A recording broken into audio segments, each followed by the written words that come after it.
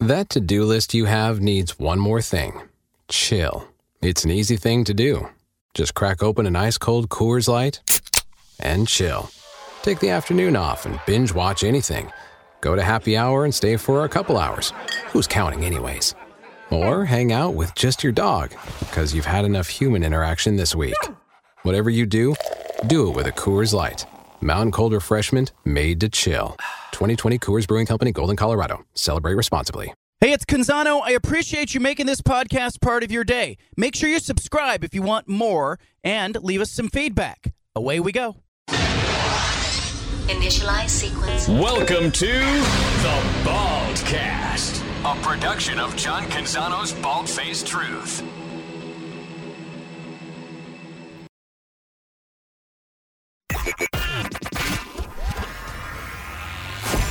BFT.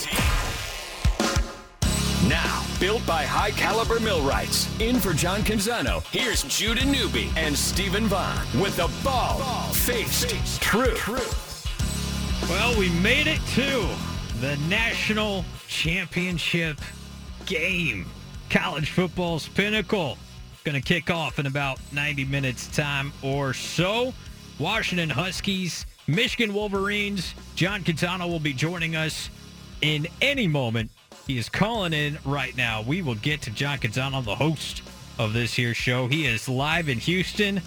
I know it took him a little bit of creativity to get down to Houston this weekend with all the different complications, but hey, we're not complaining here. We're just embracing the spectacle that is college football's biggest moment, the national championship game, NRG Stadium, Houston, Texas. John Canzano is going to be checking in with us once an hour, each hour on the show today. Judah Newby and Stephen Vaughn with you, and you can chime in as well at 503-417-7575. But without any further ado, JC is ready from Houston. Let's go to him right now on the line. Set the scene for us, John. Great to talk to you. How are the vibes at the site of the national championship?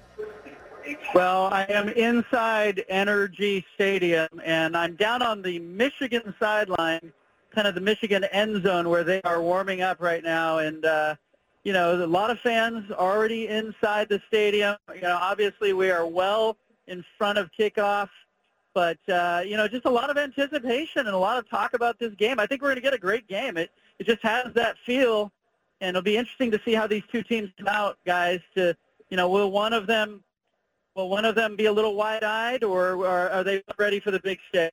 It's going to be fascinating. When you talk about players and teams being ready for the big stage, that kind of describes what Washington has been all year.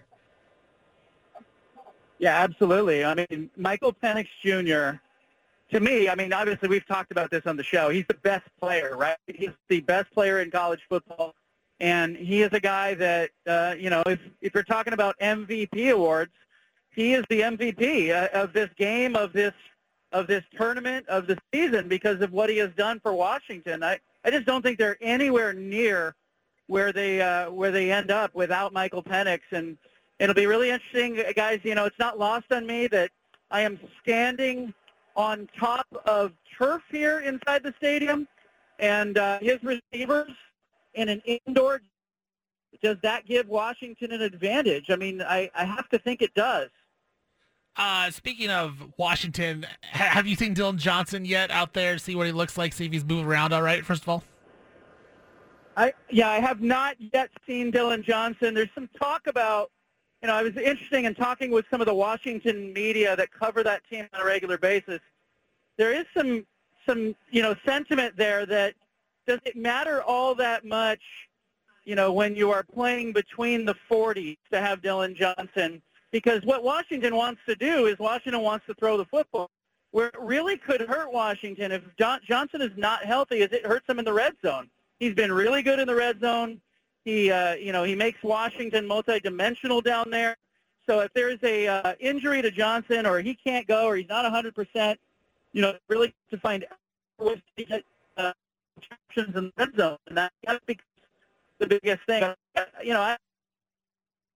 If you're Michigan, you are coming into this game and you're not thinking about Dylan Johnson and having to stop him. you'd rather have to deal with him than Michael Penix. So, I think what Washington is going to want to do, because they have all their receivers healthy, is they're going to want to supplement that run game. If Johnson's not 100%, look for a lot, make some short passes, look for them to get other guys involved. Hurts them down in the red zone.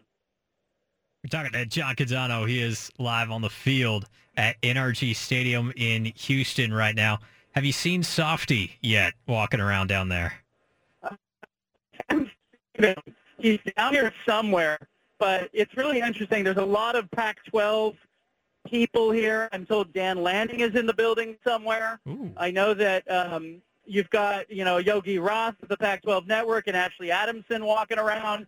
And, there's a real pro-Pac-12 sentiment coming from a lot of people inside the conference, even though technically, after this game, the program becomes a Big Ten team, right? Even though these are two Big Ten teams, I think there's a little bit of pride for the Pacific time zone. Forget what Softy was saying. I think there's some pride and an element of pride. Can the Pac-12, who has been shut out of this game for 6 years, can they not only get back here, but can they get a W in the last game of the college football playoff 4-team era? Well, we've talked about Washington and how they get W's this year. The last 5 games, John, all been one-score games. We've seen the point spread go a little bit in Michigan's favor. It's up to 5.5 now, which, 5 is kind of a dead number in football anyway. So if it gets to 6, I think that's a bigger movement. But it seems like a lot of money is coming in on Michigan. If Michigan's to win this game, do they have to be in control of this game and win by double digits? Because if it gets close at the end of the game, isn't that exactly what Washington wants to do? Yeah, that is what Washington wants to do. Washington, you watch an NFL game. We've all been in this situation where you watch an NFL game and maybe a team gets down by 2 scores, but we know in the fourth quarter, in the final 2 minutes, it's going to be a one-score game. That's what Washington does to you, and it's because of Michael Penix Jr. So, yeah, I think Michigan would be more comfortable taking the air out of this game and trying to, get up a couple scores and make Washington play from behind. But, you look at Michigan's season, they've won some close games as well, including the Rose Bowl semifinal game and the Ohio State game. They've been in close games as well. So, I think both of these teams know how to win. Clearly, they're both 14-0. They're both really good. But I'm standing right now down in the Michigan end zone where the offensive linemen are warming up. These are big-bodied guys. These are the, Big Ten physical offensive linemen. If Michigan wins this game, it's because this offensive line controls the line of scrimmage and controls the football. So sometimes we talk about the importance of the beginning of the game and the coin toss. Whoever wins, what should they do with it? Do you think that if Washington wins the toss, they should take the ball first, try to make a statement early? Or how do you see the beginning of this game fitting into the overall structure of the entire 60 minutes?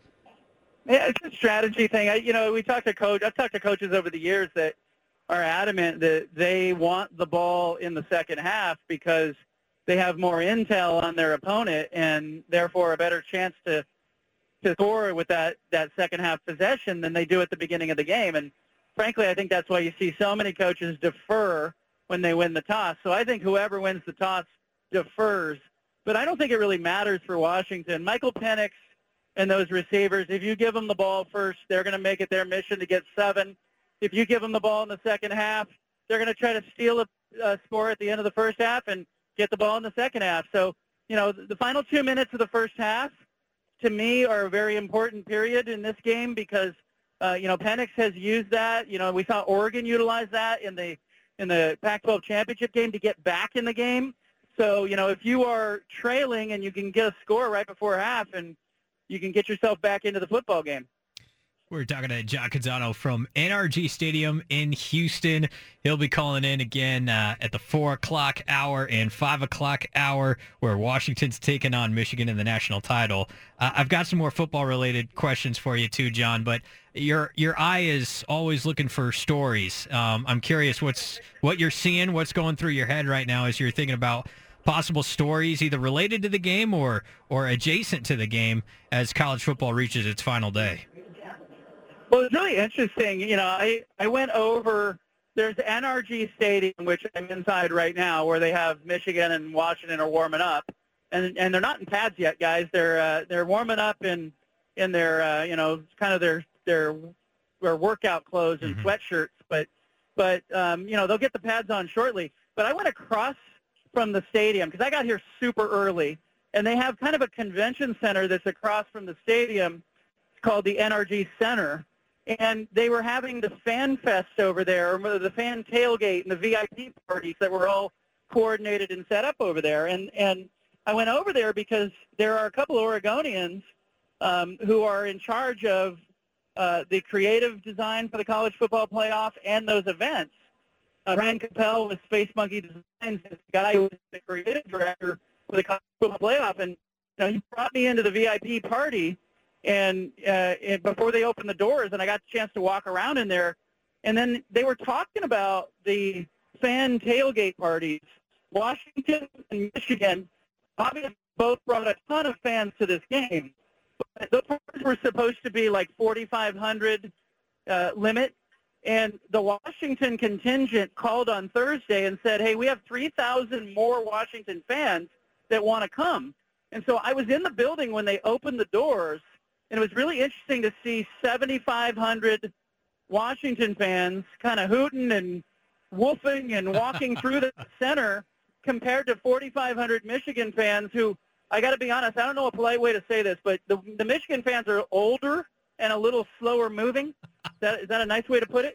I just think the demographic is just an older fan from Michigan who's here, and maybe that's part of making that trip. And the Washington fans are just younger and more vibrant and in greater numbers. And so I think, keep an eye on that as this game unfolds. Will there be a little bit of a pro-Washington crowd? I don't know. I'm looking around right now, and I can't really get a feel yet because it hasn't fully formed and filled in. Well, it almost seems like there's a sense of just nervousness with the Michigan fan base because they've been here for 3 straight years of the college football playoff.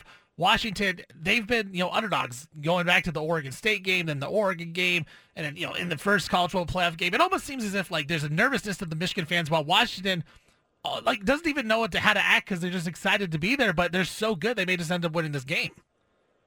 Yeah, I think there's a sense too with the Washington, the window of opportunity for Washington. I mean, Michael Penix Jr. is not coming back next year, so I mean, this is a opportunity for Washington. If you are going to seize the moment, this is the moment, and I think there's a little bit of urgency and a celebration around that.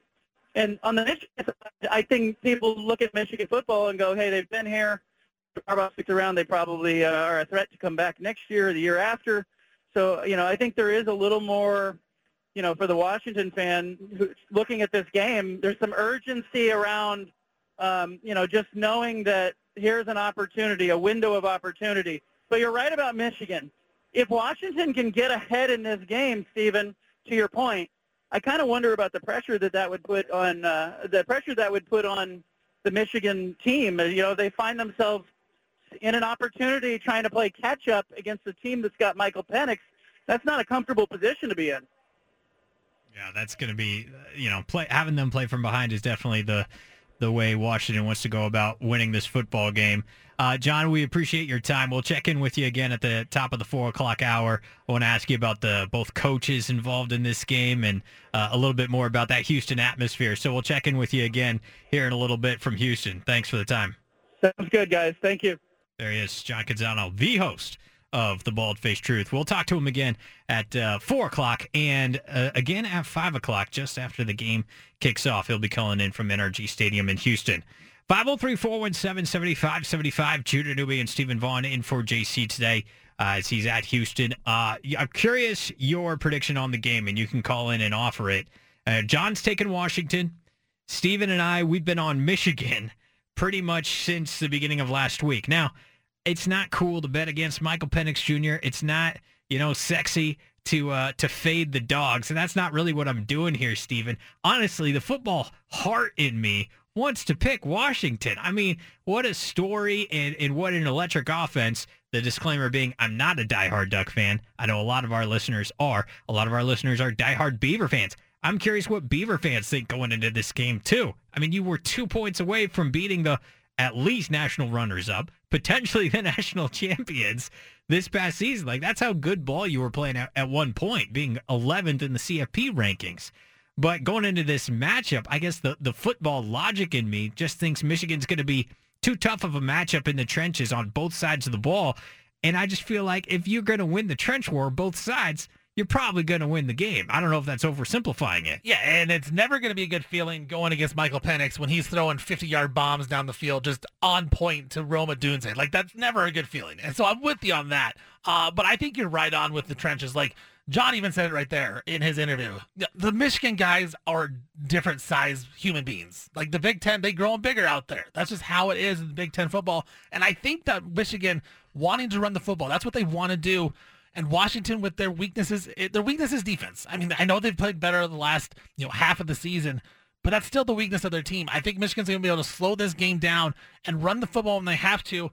I also think Michigan may open it up just slightly with J.J. McCarthy and Roman Wilson. We saw that they do have some explosiveness, and that Washington defense, Judah, they've been okay. They've been okay the last 6-7 weeks of the season, but they forced 2 turnovers against Texas. Texas made a lot of false starts. They were behind the chains. Then they would fumble the ball. If they didn't do that, Texas was going up and down the field on them the entire game. That's the sneaky part about that Sugar Bowl that I think people are forgetting is, like, honestly, Texas probably should have won the game. They should have won the game. They just take care of the freaking rock. Like, honestly, the fumbles totally did the Longhorns in. I will say, at some, big-time moments of the football game, we saw Quinn Ewers was not up to the task. He just wasn't quite that level of quarterback. And obviously, number 9 in purple that night was. I think Washington will probably wear their white uniforms tonight because I think they are the visiting team and Michigan's the home team. We'll see when they come out and actually play the thing. But high leverage moments advantage Washington, I think. But I'm totally with you in that this comes down to probably discipline, lack of penalties on either side wins the game, and turnovers. It's always going to come down to the turnovers. And I think Michael Penix, as skilled and as aggressive he is, that aggression sometimes leads to interceptions. He can be picked off. And we also saw what Michigan's pass rush did against Alabama. I know Washington's the Joe Moore award-winning offensive line, best offensive line in the country. At least that's what they want you to believe. But I don't know, man. I still think Michigan has the upper hand rushing the passer in this game, slowing down the run. And that's the other thing. Dylan Johnson getting a bad wheel. At best, he's got a bad wheel.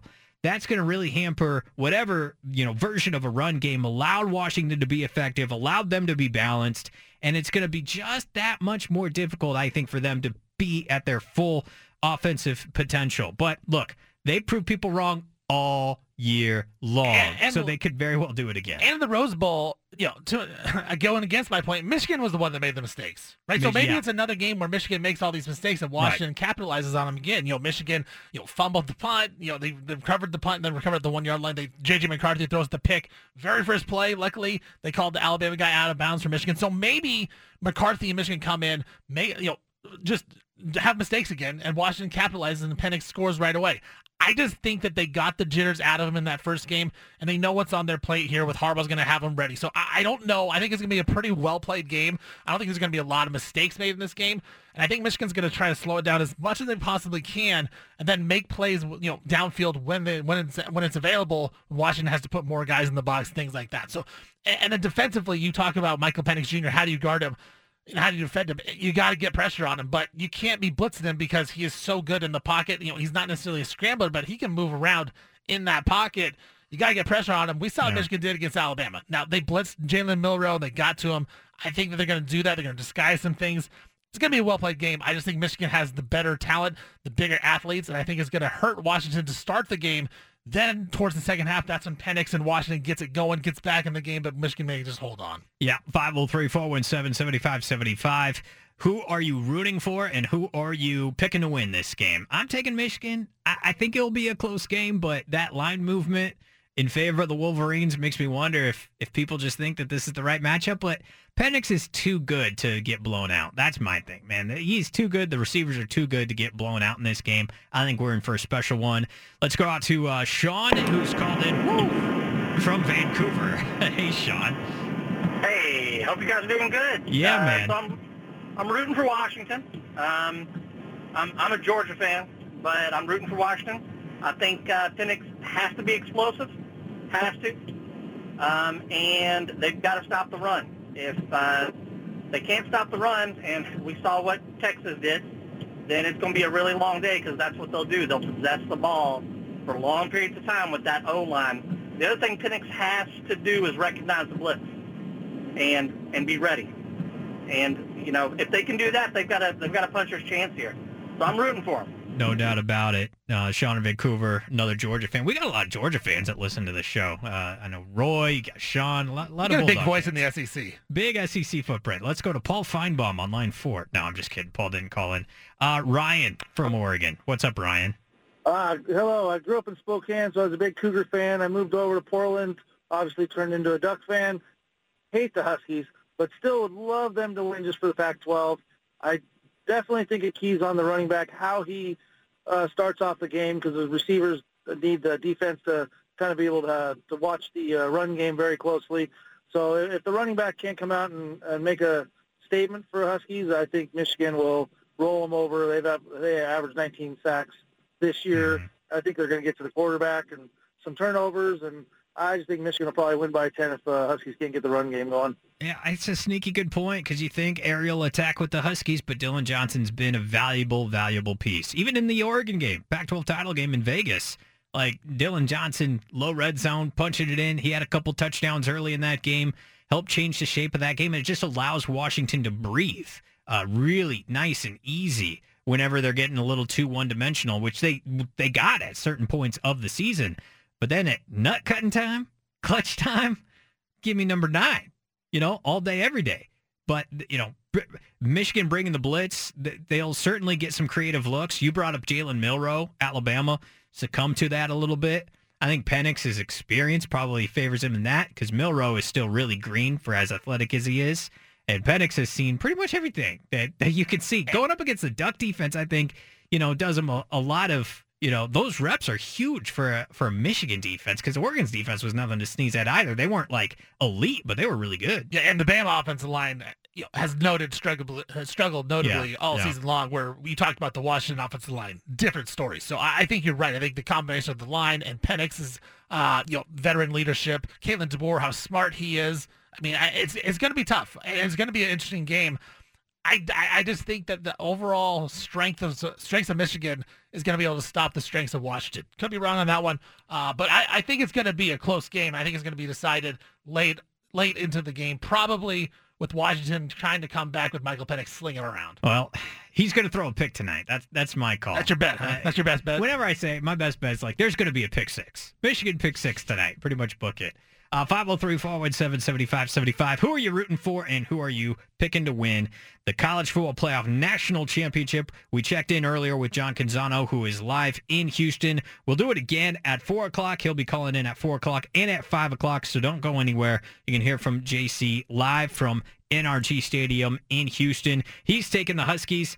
I'm taking the Wolverines. Steven also on the Wolverines as well. Where do you fall? At 503-417-7575. Later on in the program, we're going to talk all things NFL and the playoff pictures.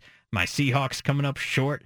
But you know what? That's okay. I think I've come to terms with it. By tomorrow morning, I know I'll be all up in my feels again. So that's just the evolution of a Seahawk fan. You get disappointed, you have resolution, and then you get angry all over again. So I'm looking forward to that throughout the week. But we've got great wild card matchups, coaching firings and vacancies as well. Any thoughts on that, you can chime in at 503-417-7575. You're listening to The Bald-Faced Truth. Back to The Bald-Faced Truth with John Canzano on 750 The Game.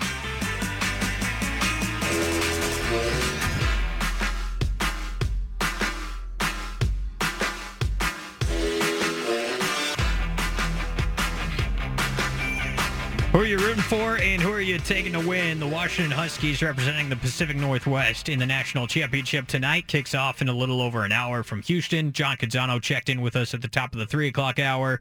He was on the field. He was in the Michigan end zone.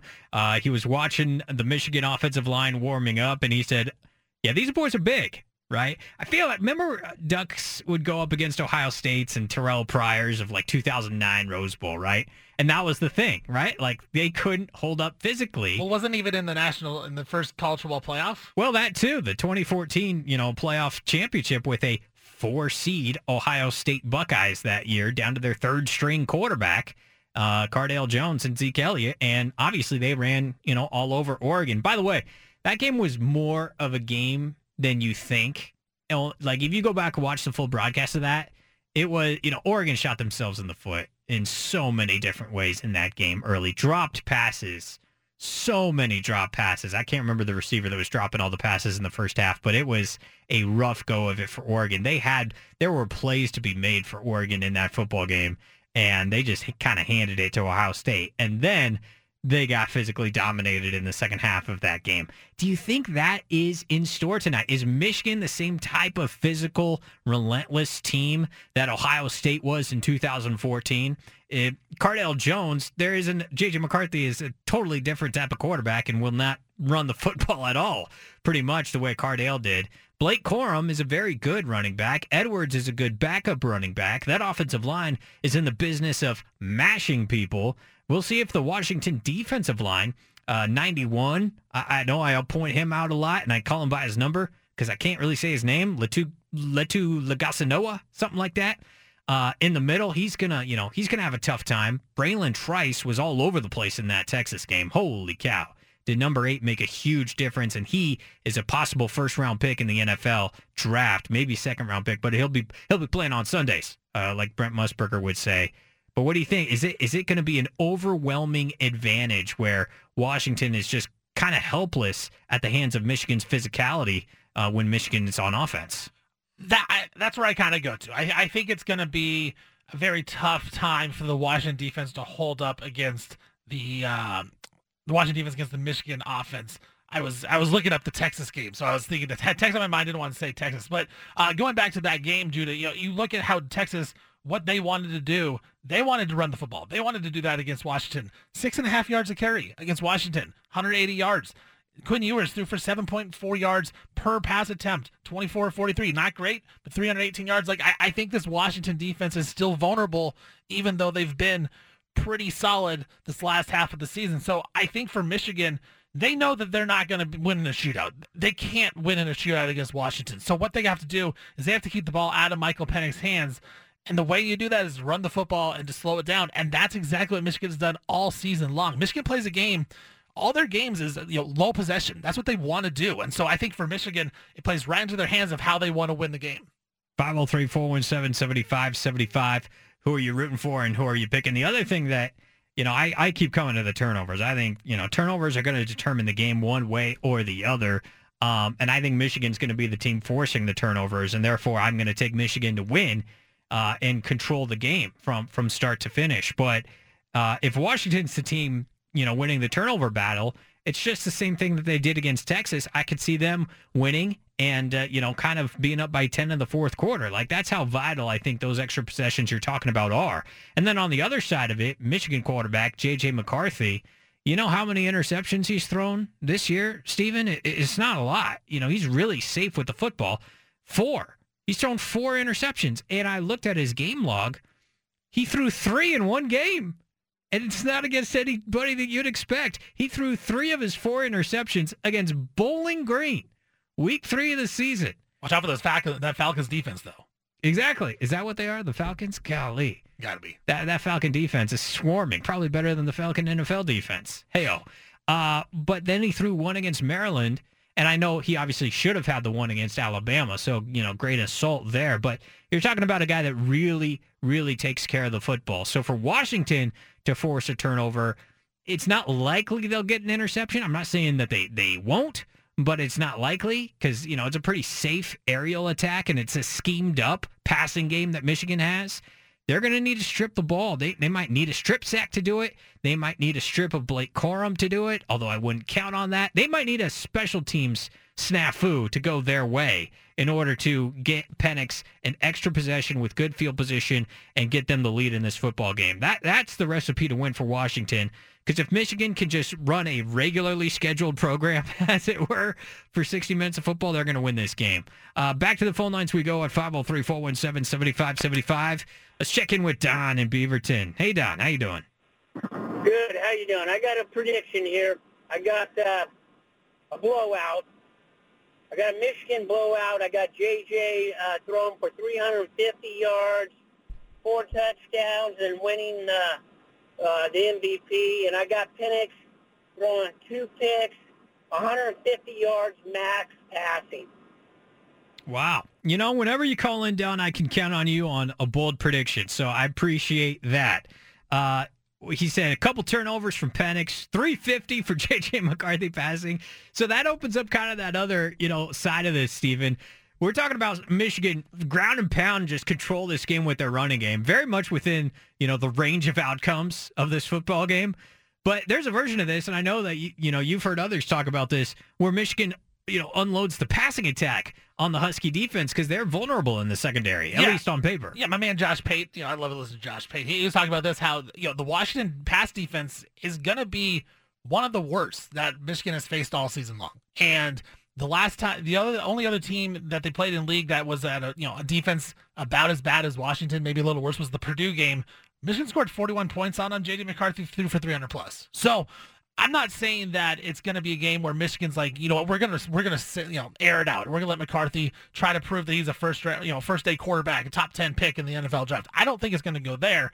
But what I do think is I think that Michigan's going to be able to run the football, and then that's going to open up some type of play action pass down the field to Rowan Wilson, who is a big play guy. Yeah. Maybe a pass out of the backfield to Donovan Edwards, who's a big play guy as well. Like, I think it's going to be able to open it up so Michigan can get some bigger plays with the run game, setting up that pass game as Washington tries to sell out to get that run. And so I think right now, the things that Washington does well, I think Michigan does them even better. And I think it's a strength on strength type of thing where Michigan's strength is going to outdo the Washington strength. Oh, you sound like Softy right now. It would be embarrassing for Michigan to lose. If Michigan lost this football game. Embarrassing. If you don't get UW now, you might never get them. We got to play some more Softy audio for those to whom it tickles. Some people just get angry by the guy, but he incites a reaction. He had an epic Friday appearance. We'll play some of that audio coming up later in the show as well. The other kind of aspect to this whole spectacle in this game that I'm thinking about is what's better for college football? Michigan to win or Washington to win? And I kind of think that it's Washington to win the game is better for college football because and that's maybe more the regionality to it for me. Like, it's better for college football for there to be a West Coast power again. Oregon has been right on the brink of being that, but they have yet to break down the door the way that USC did with Pete Carroll in the early 2000s, and they were the unquestioned West Coast dominant power. Like, you couldn't even doubt them anymore. They kept winning and winning and winning in big games, and then when Texas would topple them, it's a big deal.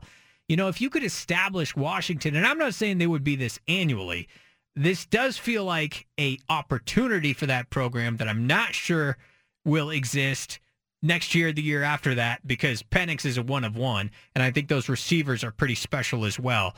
This feels like not a once in a lifetime, but a once in a long time opportunity for Washington Husky football. There's also the subject of Kalen DeBoer's future at Washington. I know there's a new AD there, and Troy Dannon, and he's been working on this contract, and Canzano was talking about it last week, that they've basically got it in hand. They just don't want to sign anything until after the championship game, which basically college contracts, as soon as Kalen DeBoer wants to leave, he can leave. It's basically how that goes.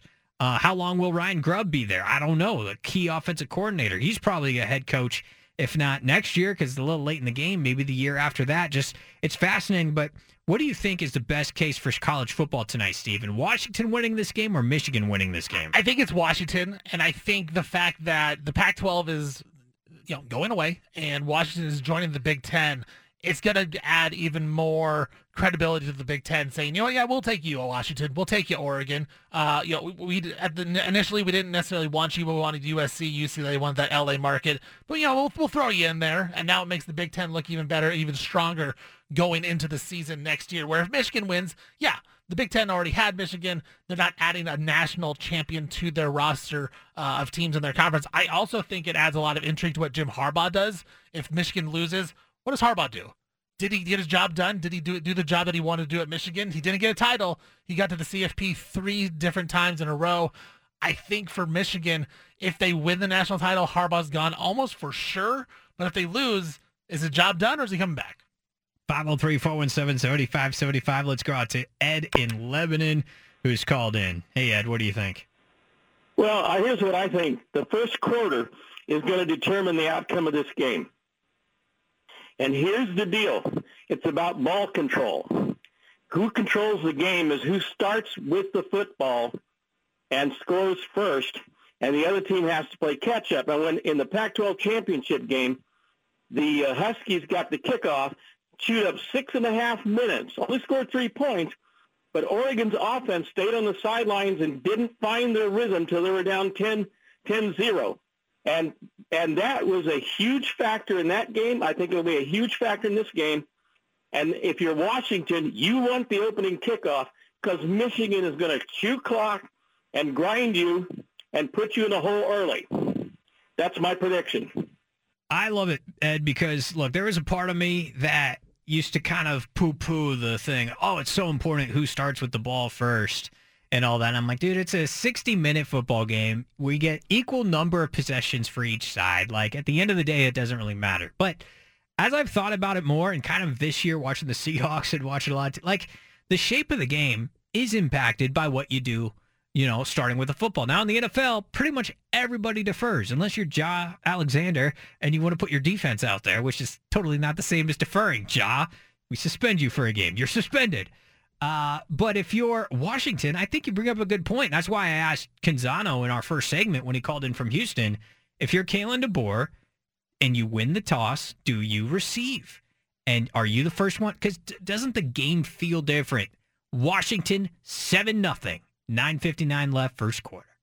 Doesn't that game feel different than Michigan 7, Washington 0, 7:35 left, first quarter? Here comes Penix for the very first time, down 7. Does it matter to you that much? Because to me, I feel like I would want to start with the ball if I'm Penix and the Huskies. I mean, yeah, obviously you want to be ahead. You don't want to be down 7-0. Heck, if you're Michigan and win the toss, do you take the ball for that same reason? But I also think we overrate, getting out first, especially in college football, a little more than we should, because there's so many momentum swings in college football. I mean, there was numerous games, the Alabama-Michigan game and the Texas-Washington game, where it seemed like, oh, Alabama's going to win this game easy. They're going to win this running away. Then you look at it in the first half, even Michigan, they were up at half. It seemed like they should have been up by 28 points. They were up by, 7? And then in the Texas-Washington game, everything's going Texas way. Fumble, Washington recovers. Washington, you got this win. Turnovers change everything, and right? then the penalties, the injury to Dylan Johnson, momentum swings. I thought for sure Washington was losing to Texas going on that final drive. So I think, it does matter to get up 7-0, and I understand the caller's point. I understand your point, Judah. Like, it would be great to get up 7-0 if you're Washington. But you got Michael Penix Jr. If you're down 7-0, not a big deal. Especially because one play, he can throw it to a Dunze for 50 yards and a touchdown, and you're right back in it. And in theory, you can finish the first half with the ball and start the second half with the ball, right? And that may be even more momentum. Which, and the caller brought up the Pac-12 title game in Vegas when Oregon went down 10-0 in the blink of an eye and an incomplete pass off the forehead of the official. But what did Oregon do on the wraparound of that halftime? They scored on both sides of that thing with Penix on the sideline. Got ahead in the game. To get ahead in the game. And then they lost a couple of key secondary pieces, and that's when Penix carved them up. And that's what happens. But Oregon got back ahead in that game because they scored at the end of the first half and at the start of the second half, which is what they were not able to do in Seattle, ironically, October 14th. I think they only got 3 points out of those 2 possessions. They couldn't score at the end of the first half because they went for it on 4th down in the red zone, didn't get it, which I was in favor of going for it. I remember in the moment I said go for it. And then they got only a field goal out of their first drive of the third quarter. So that wraparound, hey, start the game, try to go up 7-0. That's great. But what if you start with the football and you go 3-and-out or you get 0 points? Now that you feel like more of a momentum swing. That could be even more of a momentum swing. Exactly. So let's go out to Sam in Portland, who's called in online too. What do you think, Sam? Listen, this is going to come down to coaching, period. There's great players on both sides, great teams, but I've been saying this since, the first time that the Huskies beat the Ducks. Nothing against Dan Lanning or Harbaugh. 104-11, 2-0 in bowls, 17-2. Granted, NAIA playoffs, 3-time national champion in a lower level, but football's football. I believe it's going to come down to coaching, and DeBoer, that's his record, 104-11. He's got 2 losses in like 20-some games in the playoffs, the college football. I think it's going to come down to coaching decisions. I think it's going to be 27-24 Huskies, and that's my call. Great game, I think, great players, but I think DeBoer is just going to outcoach Harbaugh. And that's coming from a Beaver fan, I believe, Sam in Portland. That is a great point because DeBoer may be the best coach in college football. I'm not exaggerating. He might be the best coach. He may just be one of those guys, Judah, that goes on and does legendary stuff, whether it's in the NFL, whether it's at college football. Like, that's how good this could be. Like, honestly, that's how good he could be, right? Like, look at his record. The caller said it, 104-11. The guy doesn't lose. Hey, legends start somewhere. Exactly. So it may be one of those things where Washington has the coaching advantage with DeBoer, and they're just not going to lose because they got the quarterback coach combo, and that's all you need. I think we are in for something special tonight. And I'm getting pumped just thinking about it. John Canzano is going to check in with us again in less than 20 minutes. So be here for that. He joined us at the top of the show. He'll do it again at the top of the 4 o'clock hour and top of the 5 o'clock hour, live from NRG Stadium in Houston, which, by the way, will host an NFL playoff game in 6 days with the Texans winning the I bet division. they never thought that was going to happen. Yeah, they scheduled this like, hey, no problem. We're not going to the playoffs anyway. Texans aren't making the playoffs. We get a coaching change pretty much every year. And not only are the Texans not going to make the playoffs, like, we're going to the playoffs, baby. We're not only going to the playoffs, we're getting a home game. Home game, baby. We're going to win the division. So plenty of NFL takes later in the show as well. Michael-Shawn Dugar of The Athletic will talk Seahawks with us. We got to have a Seahawks postmortem. He'll join us in the 4 o'clock hour a little bit later on as well. Judah Newby, Stephen Vaughn in for John Canzano. John chimes in with us again live from Houston at 4 o'clock. Be here for that right here on The Bald-Faced Truth. Back to the Bald-Faced Truth with John Canzano on 750 The Game.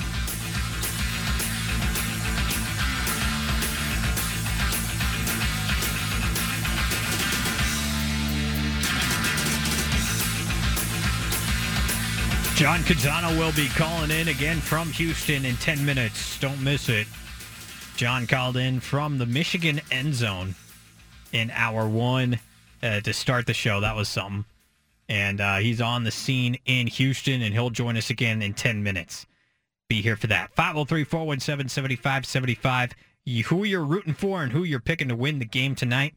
Stephen Vaughn, Judah Newby with you. Dan Lanning has been doing some TV work today for ESPN. I think that's interesting. I also wonder who reached out to who there for that opportunity, because I think this is a good look for Lanning. He has a chance to get in front of a lot of eyeballs with his rival, obviously playing for a national title, even though they played 2 games, close together. And in Michigan, obviously a huge brand there. But 2 teams he's going to play next year. So, he gets to see him in person. Not that he needs to see Washington in person another time, but gets to see Michigan. And he's got a chance to get in front of a lot of living rooms and eyeballs and look good, sound good, talk good football. I think it's a smart move on his part. He was talking about the Washington offensive line a moment ago on the ESPN set. Joe Moore award-winning offensive line. I mean, they're the best in the country. I know they have really 2 great tackles on the edges, but how about like the interior of the offensive line? Well, you don't win the Joe Moore award unless you're good. These guys are good up front across the board. They're really good at tackle, but you're going to have to find some pass rush matchups inside. We need to watch Jenkins tonight, see what he looks like, right, and see what Graham looks like inside. It's a great place to match up with these guys. That's what I mean. Like, he knows all the guys. He knows all the players. He's game planned, out of his gourd for these guys, 3 times already, and it has come up empty in each of them, Stephen. But it's kind of interesting to see the Duck coach on set at ESPN here at the National Championship. Well, we hear him here all the time. I mean, he's good. He's got a good media presence about him. Sounds like obviously if he wanted to go into media, he could. Right now, I think, like that's how good he is. He's very charismatic, and I think it all started really to get the Nationals' attention during that Colorado game when he had that the infamous in the dirt. We play with our pads. We're all about substance. That thing, and now you get to see more of a personal side to him, and I think he's just great on there. So yeah, I think it's a good little thing by Dan Lanning to get on there against your rivals with Washington and now Michigan, as you said, going to be a Big Ten rival. It's all good. It's all good situation there for the Oregon Ducks head coach right there. Yeah, it's a good look there. Let's go to Sam in Vancouver on line 1. Hey Sam, what do you think? Hey, okay, so first of all, no, and no. All I gotta say as a diehard Ducks fan for so many years, this is the least thing that I want to see. I won't be watching it. It was funny that you bring up Dan Lanning on the ESPN show and everything. Do you think Ryan Day would be on there talking about Michigan or Harbaugh on there talking about Ohio State? That is just this is the thing that really upsets me because a lot of the newer fans, all they saw was Oregon beating up on the Huskies. So to them, they don't think anything of it. But this goes back to the 50s with a lot of these Ducks fans. And if there's any real Duck fan out there who says they're real and rooting for the Huskies, I'm sorry, man. You are not any fan of Oregon if you're rooting for any team from Washington. And I just think it's ridiculous that now it's like when the Big Ten announced their schedule for next year, now people are paying attention to the Oregon-Washington rivalry. Are you kidding me? So this is the amount of where I'm like, you know what, we're not going to still get any respect in the Big Ten. Washington will probably get it, USC, and I just, Dan going on there, Dan, now knowing that, man, I'm a little upset, and I'll take your guys' opinion, man. But go Michigan, go Blue, whatever. But I ain't even watching it, man. It's a take, and I think it's a lot of people feel that way. A lot of diehard Ducks feel that way. That's why I'm kind of fascinated where Duck fan comes out because there's a handful calling in all week saying, you know what? It's good for us. We look better. If Washington wins the national title, I'm like, do you? And you're not a diehard Duck fan. I'm not a diehard Duck fan. But if I was, there's no chance I'm rooting for Washington. No chance. Man. So That's I'm why it's a rivalry. There. Yeah, like there's no chance I'd be rooting for Washington to win this game, no matter how much better it make me look. Guess what? You lost to them. You had a chance to get the national title game twice, and you lost to them. Hopefully there's a chance for Oregon to turn that around. All right, we'll go to break, and when we come back, John Canzano, once again, live from Houston, live from NRG Stadium, site of the National Championship game. He will join us again coming up in 5 minutes. Don't go anywhere, right here on The Bold-Faced Truth. BFT. Now, built by High Caliber Millwrights. In for John Canzano, here's Judah Newby and Stephen Vaughn with the Bald-Faced Truth.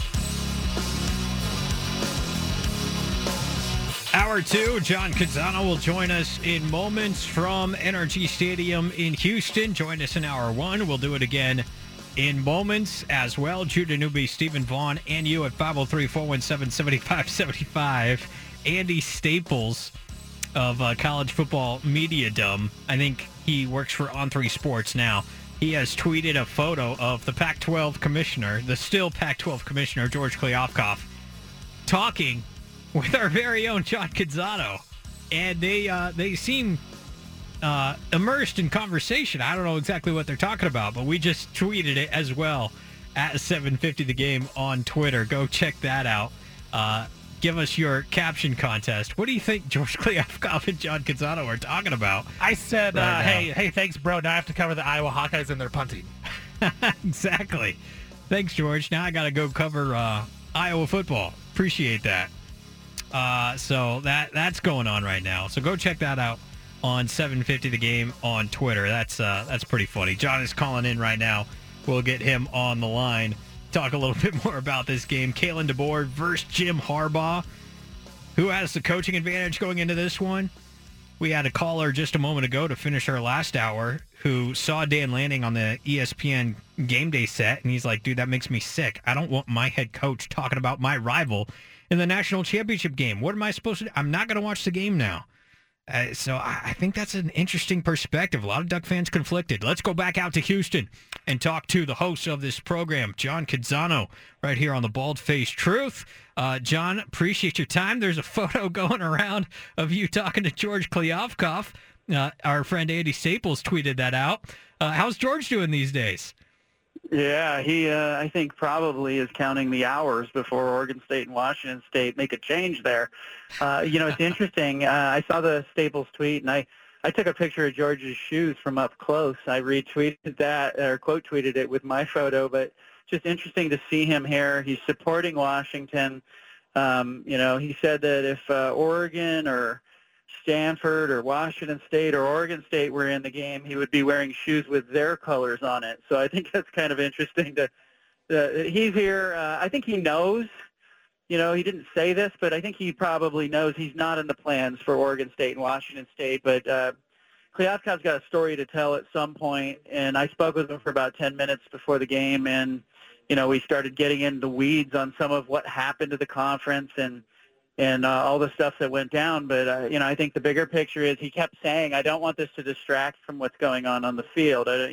He even when I took the picture of his shoes, he says, don't tweet the picture of my shoes. It's going to distract from what's going on the field. But everybody else is taking pictures of his shoes, so I'm tweeting it too. Well, don't wear the shoes, man. You don't have to go into too much detail on it, but is he still kind of banging the drum of, hey, you just needed to give me more time? Yeah, that's what he said at the Sugar Bowl, and I think it's kind of ridiculous to kind of maintain that position. I get it. He's trying to say that, his whole, he doesn't want to distract from what's going on the field. Great. You don't want to be a distraction. That's cool, but you are here on the sideline, and you are saying things such as, hey, if we only had more time, and how is that not a distraction in itself? It's really sad. He also said to me today that, I asked him, do you think some of the schools in the conference didn't want, the Pac-12 to survive? Like, was there some sabotage going on internally? And he said no. He said the 10 schools were all on board. Certainly Colorado had some other ideas when Coach Prime was hired. Deion Sanders wanted to do his own thing. He wanted to recruit Texas. He did not want to have to play Oregon and Washington and UCLA, USC. So I think Colorado was motivated from the beginning to kind of look elsewhere. But, the commissioner telling me that, he felt that the 10 schools still to this day were on board and engaged and just for whatever reason couldn't get it together. It's good to see he's taking a lot of accountability for what happened. John, I want to ask you, Dan Lanning, he was on the pregame coverage here on ESPN. You were watching that, and he was giving a lot of insight onto the Washington side of the football.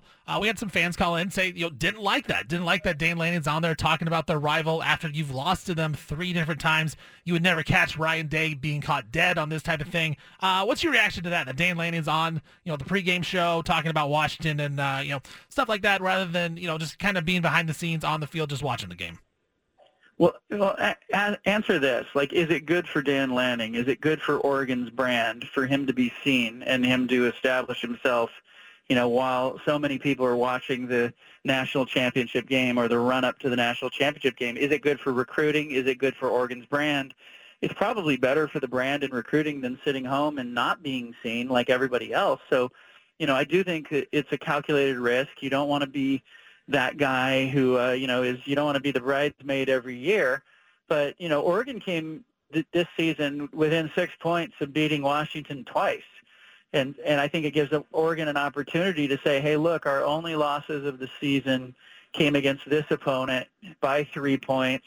He's qualified to talk about him, so I get why ESPN wants him on there. But I actually think it's good for Oregon's brand in a way, and I think it's good for Oregon to at least be, you'd rather be in the game, but it's not bad for Dan Lanning to be seen and heard. I want to touch on the NFL real quick with you about your 49ers here. So, playoffs are set. Seems as if the 49ers going to have a somewhat easier path going forward to the Super Bowl. You still feeling confident about your Niners with home field advantage getting to the Super Bowl pretty easily?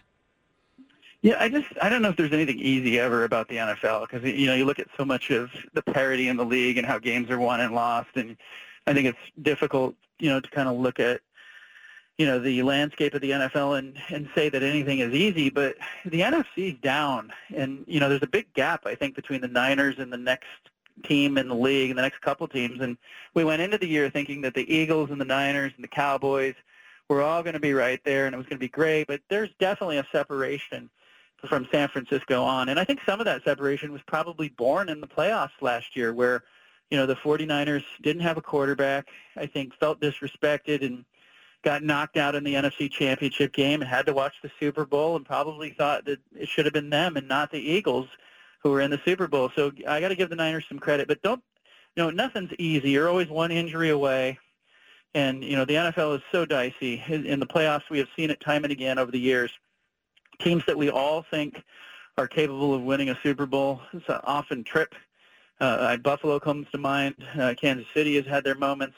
But it feels like it's teed up for the Niners to get there. And, the Niners-Ravens game a couple weeks ago, it was interesting to watch that game and kind of think of it as a precursor to the Super Bowl. Man, it's just so fascinating. It's to talk 49ers, look on the TV, see Jim Harbaugh back in a massive game where he coached a lot of massive games as a Niner head coach, including getting to a Super Bowl where he, faced against his brother. When you talk about the Ravens, about 10 years ago, that was the Super Bowl matchup. This game tonight, John, who has the coaching advantage? Jim Harbaugh, Kalen DeBoer.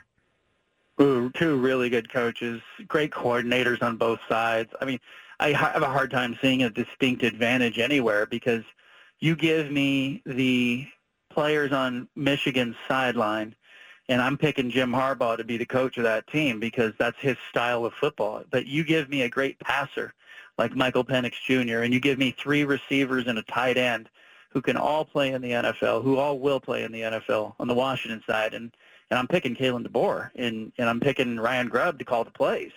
And so I have a hard time saying that there's an advantage in this game, one side or the other. I just think what we're going to see is we're going to see Michigan try to come out like those Jim Harbaugh teams of the Stanford era did, and I think they're going to try to smash it, and they're going to try to control the line of scrimmage, and they're going to try to keep Michael Penix sitting on the Washington sideline.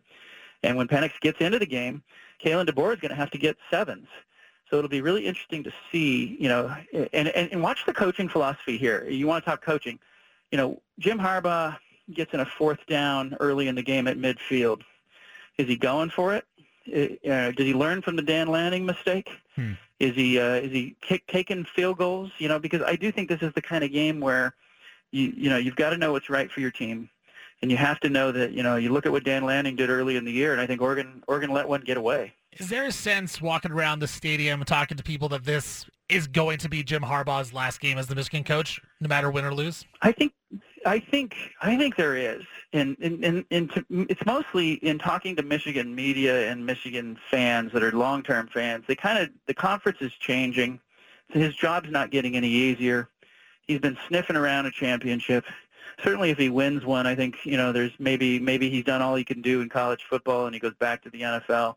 But I also think, his job's changing, and the conference is getting harder, and the playoffs expanding, and, I won't be surprised if he ends up in the NFL, maybe with the Chargers or someone like that. But, I think there's a greater chance that Harbaugh's gone than clearly Kalen DeBoer on the other sideline. People forget DeBoer's daughter is a softball commit. She'll be a freshman at Washington next year. I think Kalen DeBoer is going to stick around at Washington 2 or 3 more years at least. So I wanted to ask you about his trajectory. Steven kind of floated it out there in hour one.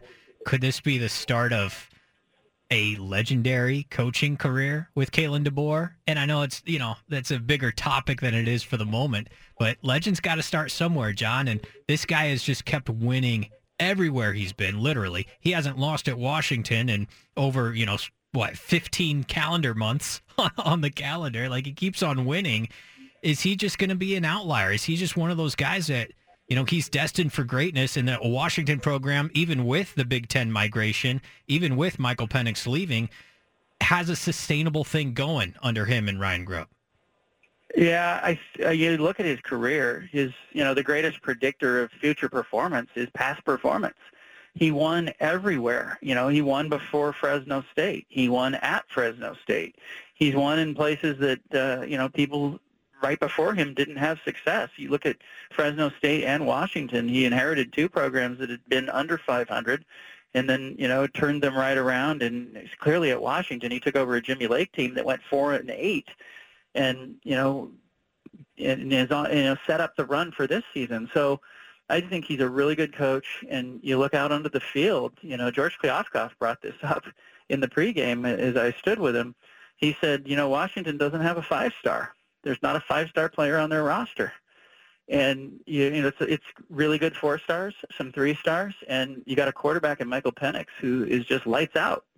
It just feels like a blink of an eye ago. I was watching Jimmy Lake shove a player in the face on the sideline of a Ducks Huskies game. Like, that wasn't all that long ago. What pivotal moment, right? Amazing. You got a movie called Sliding Doors back in the day. You think about sliding doors. Jimmy Lake doesn't shove that kid on the sideline. Are we here? Is Washington here? Penix transfers. There's great recruiting. It's a great hire by Jen Cohen, the former AD, to hire Kalen DeBoer when everyone else was going splashy. Lincoln Riley, Dan Lanning. She went with a substance hire that was sneaky good. But are we here if Jimmy Lake doesn't shove that player on the sideline in the Oregon game? It's fascinating. My last thing for you here, and we'll talk to you again after 5, but what do you think is a better outcome for college football? Washington winning this game or Michigan winning this game? The brand of Michigan for college football is going to be, it's a bigger brand win.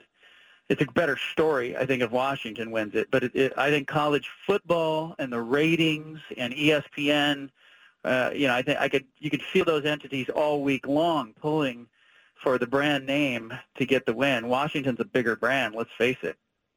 And then Michigan's the bigger brand. Yeah, Michigan's the bigger brand. I know you're picking Washington to win this game. Give us our final prediction from John Canzano, the type of game this is going to be and how Washington comes out on top. I think, Michael Penix and Washington have the ball, 2.5 minutes to go in the game. They're down by 3. Penix has the ball. Washington's not worried. They've been there all year. I think Washington wins this game. I think it's something like 30-27, 30-28. It's a come-from-behind win for the Huskies. Appreciate you, John. Keep doing what you're doing. We'll check in with you again at the top of the 5 o'clock hour as the game gets underway, and appreciate the coverage from Houston. Of course. Thanks, guys. He's on Twitter at John Canzano BFT. He'll check in with us again in about 45 minutes or so. I'll take a couple of phone calls as well. Dan's been holding in West Lynn. Dan, what do you think about this game?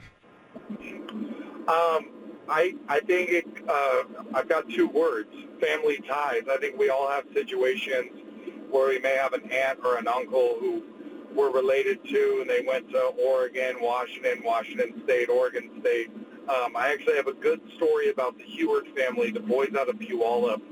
So my dad's from Puyallup. He actually played for DeAndros at Oregon State. But growing up in Puyallup, the Heward family, that was a big, I know you guys know the Hewards. I don't know if a lot of the viewers do, but when the Hewards would take their visits to different colleges, my dad would have them come stay with us in Oregon State since they, in Corvallis, since they were family friends. And I have a picture, we have a picture on our fridge that we put up this week of the Heward boys. They stayed at our house, and their legs are hanging off the bunk bed. And I just think about them. I think about that family. I think about everyone else in our family that's connected to all these different schools. And I just think it all goes back to family ties. We all have a story like the Heward story that we can share, and that's why I'm rooting for the Dogs. That's all I have. Yeah, it's a great point, and I love the anecdotes. I like to listen to Brock up there in Seattle from time to time as well for his Seahawks takes, and he's posting on social media. He's living the moment. Like, he's living his best life. He's in Houston right now with a bunch of other former Husky quarterbacks. Damon's down there. We can always, love Damon for the Kenny Wheaton moment, right? Hey, well, there's a place in the Heward household even for Duck fans because Kenny Wheaton's going to score. Came courtesy him. Kevin is in Eugene online too. Hey, Kevin, what do you think's going to happen tonight? Well, I'm hoping that Washington wins. John stole a lot of my fire about Oregon fans. I grew up in Southern California.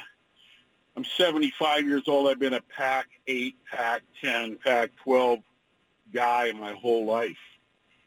And any team, if, a dozen years ago or so, the Ducks were in the Seattle Bowl, the now defunct Seattle Bowl.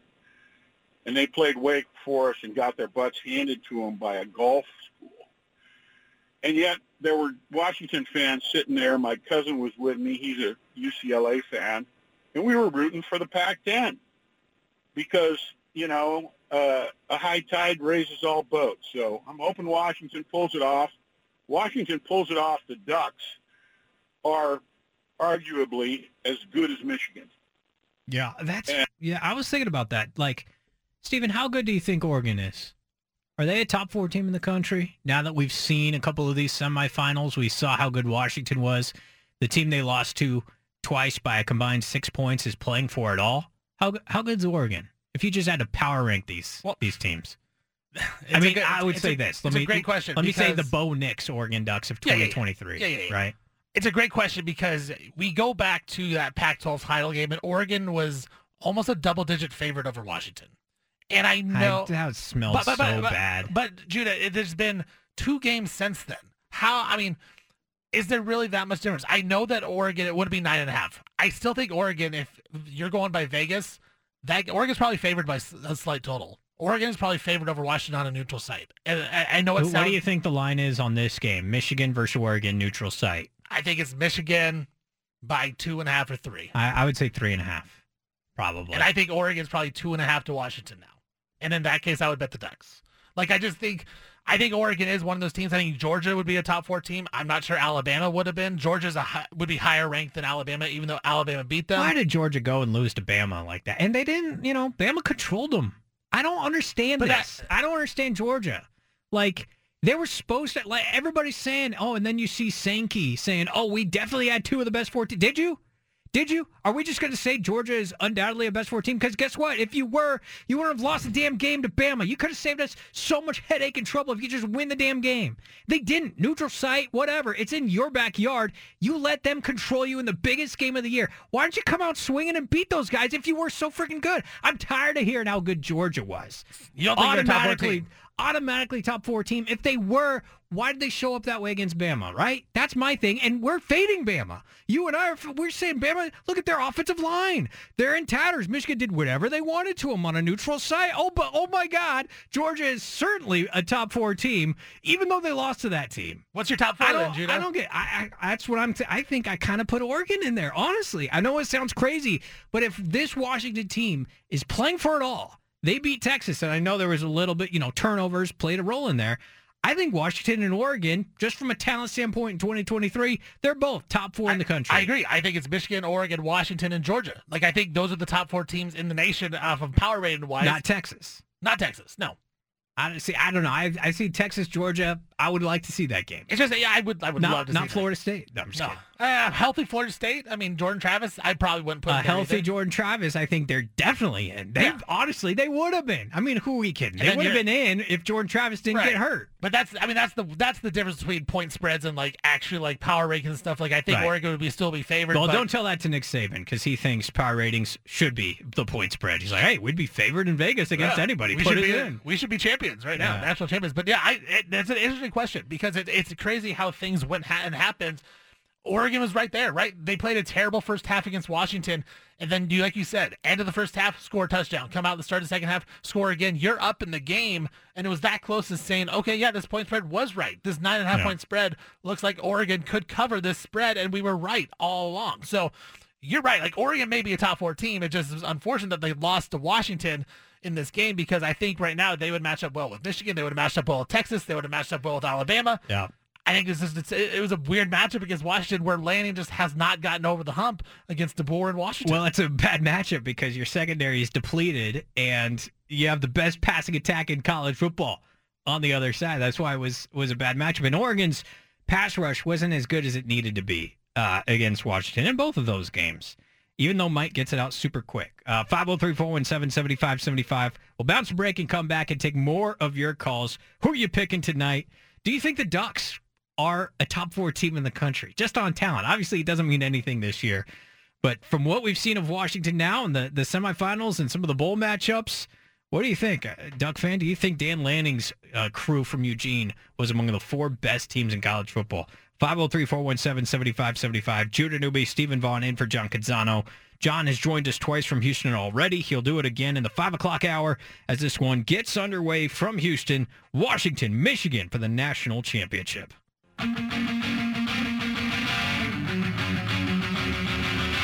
You've got the home of the truth. Back to the Bald-Faced Truth with John Canzano on 750 The Game.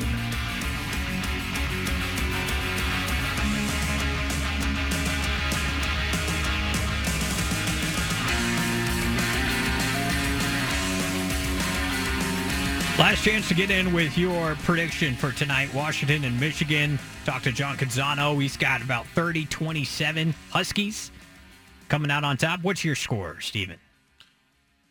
Give me 31-24, Michigan. I'll go 33-27 Michigan in this one. 503-417-7575.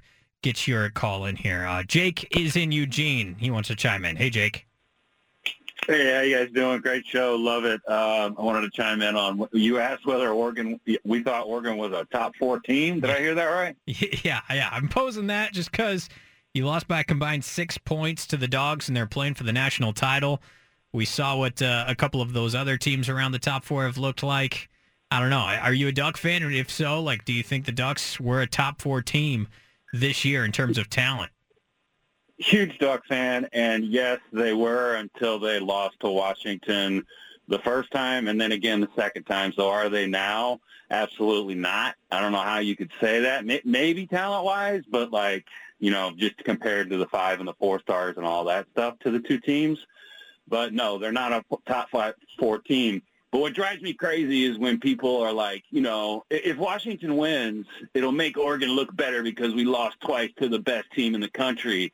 I just cannot get on board with that, at all. It would be cool to see the last season of the Pac-12 to, get the national title. That would be pretty cool. But Washington, though, there's not 2 teams. Actually, my most hated team is Ohio State. They've crushed my dreams more than any other team. But Michigan and Washington, I'm going to watch the game just because I'm, a football fiend. But, I can't really root for anybody. I don't know. What do you think? Man, if I'm a Duck diehard, and I'm not, but I've talked to so many of them, that's exactly where I'm at. I don't know that there's really a good scenario in any of this. Michigan winning is fine to me, I guess. How can you be all right with Washington winning? It's the combination, Judah. Why do you play the game? You play to win a national championship. It's the combo. Michigan is very unlikable. I get that as a guy who I like Jim Harbaugh. I think he's funny. I think he's a great coach. They're very unlikable. And so I think that goes into it. They're okay, I don't want to root for Michigan either, so I might as well root for the Pac-12 since it's going away. But my thought is this. If you're rooting because it's going to be good for the Pac-12, those feelings are going to go away after about 2 years because you're going to be in the Big Ten. You're going to be focused on the Big Ten opponents. They're going to go away after about 2 minutes. Maybe even 2 minutes. And then at that point, you have to listen to your rivals say that they have a national championship and you don't. Again, it's gonna suck, man. In 2023-24, Washington won a title. You don't. That's all they'll be saying. They don't care unless you win one. But yeah, until you win one. Because they won't be saying, "Hey, it was for the Pac-12." They'll be saying, "No, we have one. You don't." So the narrative of do it for the Pac-12 sounds great. Sounds great today. Probably won't sound great tomorrow or next season when you're thinking about the Big Ten and how you have to take on Indiana. That's what you're worried about. You're not worried about the Pac-12 the next season. So, I get it. You want to root for the West Coast, the Northwest, but, man, it's your rivals, man. Yeah. I could never do that. This is Dan Lanning talking about the Huskies and how they can match the physicality of Michigan in the trenches in this one. Lanning is a guest analyst with ESPN today in Houston. These are 2 really physical teams, on both sides of the ball. So I think that'll show up. Yeah, because that's the big question is what everybody's bringing up. Is can Washington handle the physicality? You think yes? Yeah, I think so. They've proven to run the ball better in the second half of the season. They've got guys up front that can move it, and then they anchor really well on their defensive line when it comes to the run game. What's going to be interesting is the 12 personnel, 3 tight end sets. Yeah. They're going to be playing some big boy ball for Michigan. That's going to be different. 12 personnel, that's 2 tight ends, 13 personnel, 3 tight ends. When they go heavy, that's when the big boys come out. Well, to play. I think that's the big question because we all Not to be creepy or anything. I like creepy Judah, but you're welcome. That's the question, right? Like we think Harbaugh is going to go old school Jim Harbaugh, run the football, get the big guys out there, Stanford Harbaugh. Can Washington stop that? Right, like phone booth. The phone booth, yeah. Can they stop the big old boys in the middle? That's the one question Washington has.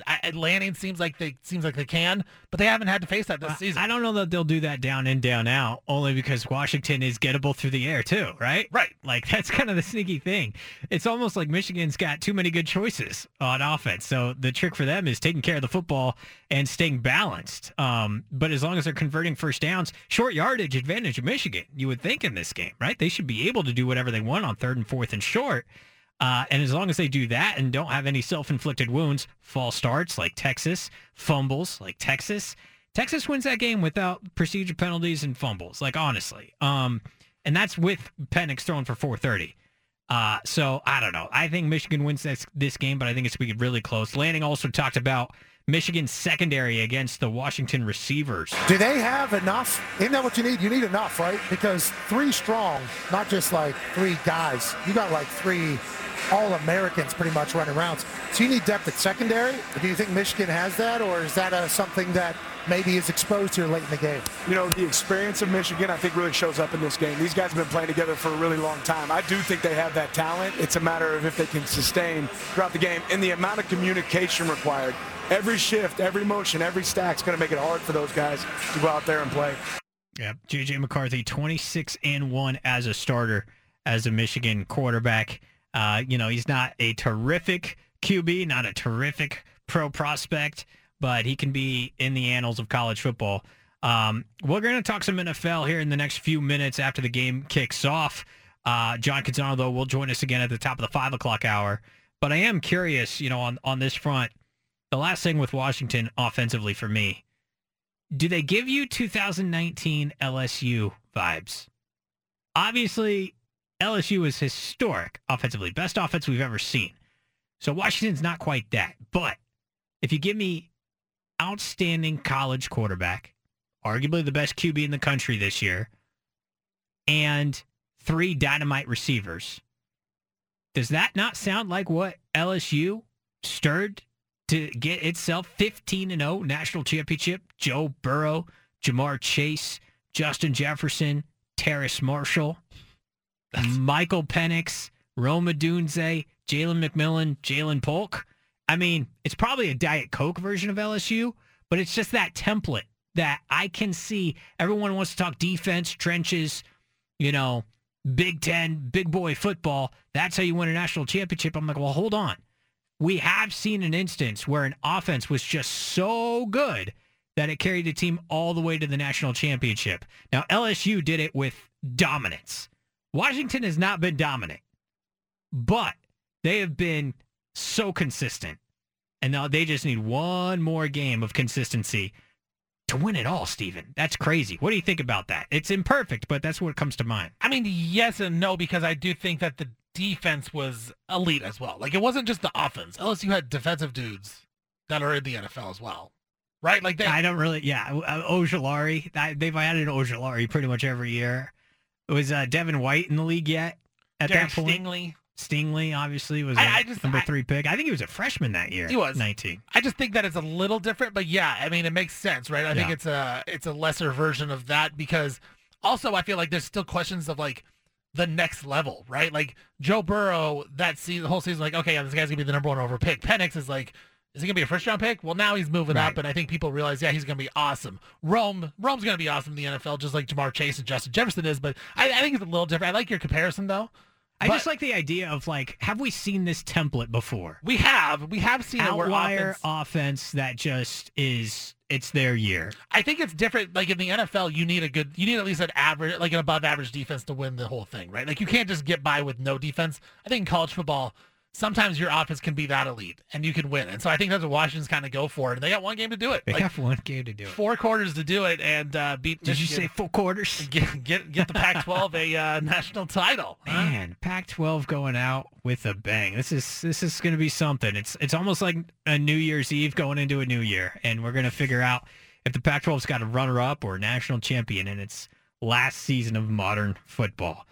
I've got 33-27 Michigan. You've got 31-20. 31-24. 31-24 Michigan. Yes. Canzano's going 30-27 Washington.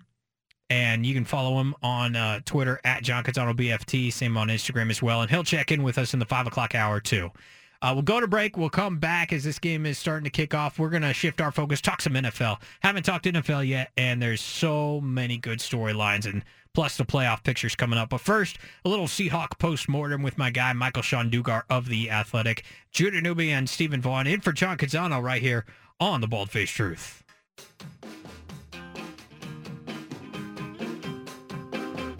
Back to The Bald-Faced Truth with John Canzano on 750 The Game.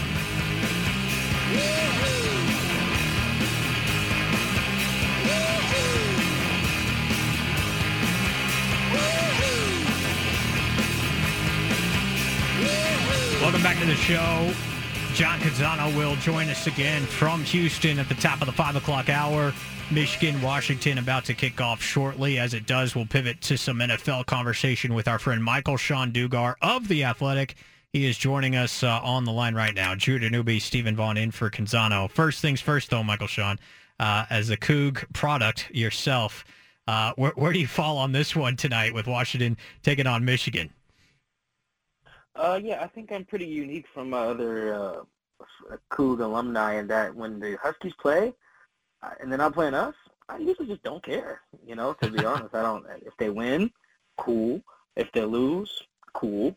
I'm usually aware of when they play and all that because I live in Seattle. But other than that, I'm not usually, rooting for the other team, the Huskies are playing Illinois. Let's go Illinois. No, I don't care.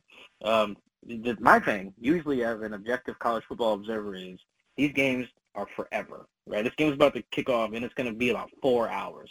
So if you're going to hold me for 4 hours, this better be some good ball. That's usually my only requirement. So does that apply to Seahawk games as well, or is that when the professional obligation kicks in? Because 4 hours of Seahawk football, the team that you cover, you never know what you're going to get from time to time. In the desert yesterday, it was a little bit of everything and somehow a Seahawk win, Michael-Shawn, but at the end of the day, not a playoff berth. Where do you start with the Seahawks 2023 season that finishes 9-8, same record as last year, but not the same result? Yeah, one of the things I like, I'm a stat nerd, but this stat is not super nerdy. It's point differential. I think it's really important. I think you can measure things beyond just your wins and loss record, right? So, for instance, the Seahawks last year when they were 9-8, I think they were like +6, anywhere from +6 to +12, right? So that means they outscored their opponents on the season, right? This year, you know what they are? -38. That means despite winning more games than they lost, they were actually outscored on the season by a significant margin, right? They were right around where like the Falcons were, for instance, and like the Steelers and some other teams. Whereas I bring that up to say historical context time now. The only other team that Pete Carroll's had as coach of the Seahawks that had a negative point differential was his first team. That 2010 squad was like a -97 or something. They were like legit bad. So by that metric, by scoring more points than your opponent, this is like the second worst team Pete Carroll's had. Now that's just an oversimplification, but I do start there when looking at the fact that the name of the game is to score more than the other team, and this Seahawks team was about as bad at it as any Pete Carroll team that he's ever had. Yeah, that is interesting. The Niners are really good. You play them twice. It sounds like excuse making, and they didn't even get curb stomped by 5 touchdowns. I mean, it was 3 touchdowns against the Niners, but it was a lot of close wins and it was a lot of decisive losses. I think that is also what makes sense when you bring up your point differential. Your perspective. When you hear Pete in the post game presser, when you talk to him, you hear him on Seattle radio, are you, what strikes you about his kind of comments, I guess, and his attitude, of course, headlined by the fact that he wants to come back again and run it all back in 2024? Yeah, he sounds usually optimistic, his typical optimistic self, which is fine. I feel like he has to sell that. However, You know, because, I mean, his job as the face of the franchise is he can't just be all doom and gloom up there, right? Like, you're trying to sell tickets, trying to get fans hope and optimistic, you know, so you got to be careful when you're the front man in that way. I think he understands that. I think when he goes behind the scenes and looks at some of this tape and looks at some of these numbers and reassesses his coaching staff, he's going to have to make some really hard decisions here. Because although Pete said, you know, Monday morning that he feels that they're closer to being a Super Bowl team than they were at this point last year, that is false in about every way. It just really is. They're not closer at all. They changed some players around on defense, and they got worse. They got more expensive, they got more talented, and they got worse on defense, just specifically on that side of the ball. That's terrible. That usually gets people fired. And who's to say it won't? And some people could have their jobs lost because of that. On offense, they're not better, right? Their quarterback played okay. Their O-line was okay. The receivers were okay. They have good raw numbers, but their receivers were just okay. They didn't run the ball as much as they liked to. They sucked on third down. They sucked in the red zone. That's no closer than last year.